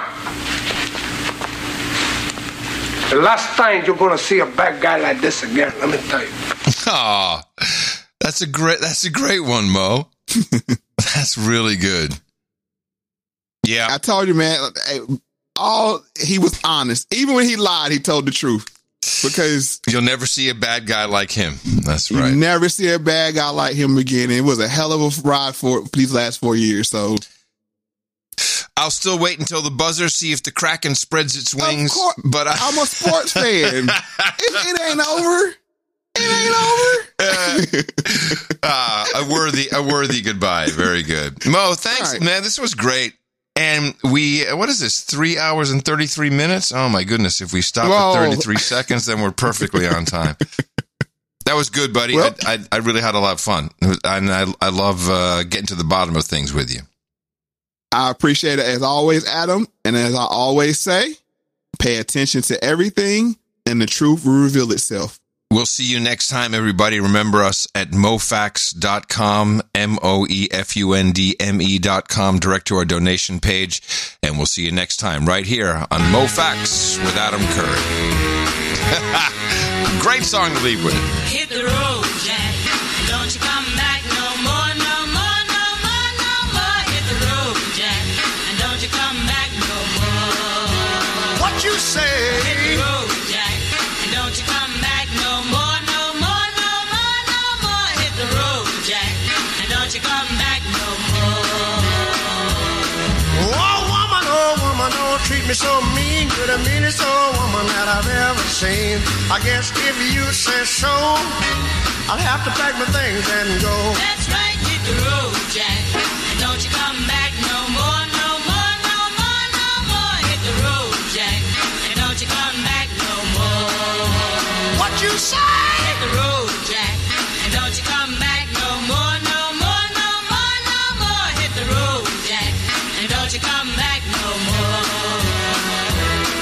Now, baby, listen, baby, don't you treat me this away, 'cause I'll be back on my feet someday. Don't care if you call this understood. You ain't got no money, you just ain't no good. Well, I guess if you say so, I'll have to pack my things and go. That's right, hit the road, Jack. And don't you come back no more, no more, no more, no more. Hit the road, Jack. And don't you come back no more. What you say? Hit the road, Jack. And don't you come back no more, no more, no more, no more. Hit the road, Jack. And don't you come back no more. Well, don't you come back no more. What you said? Don't you come back no more. I didn't understand it. Don't you come back no more. You can't mean that. And don't you come back Oh, no more. now, baby, please. Don't you come back no more. What you trying to do to me? Come back.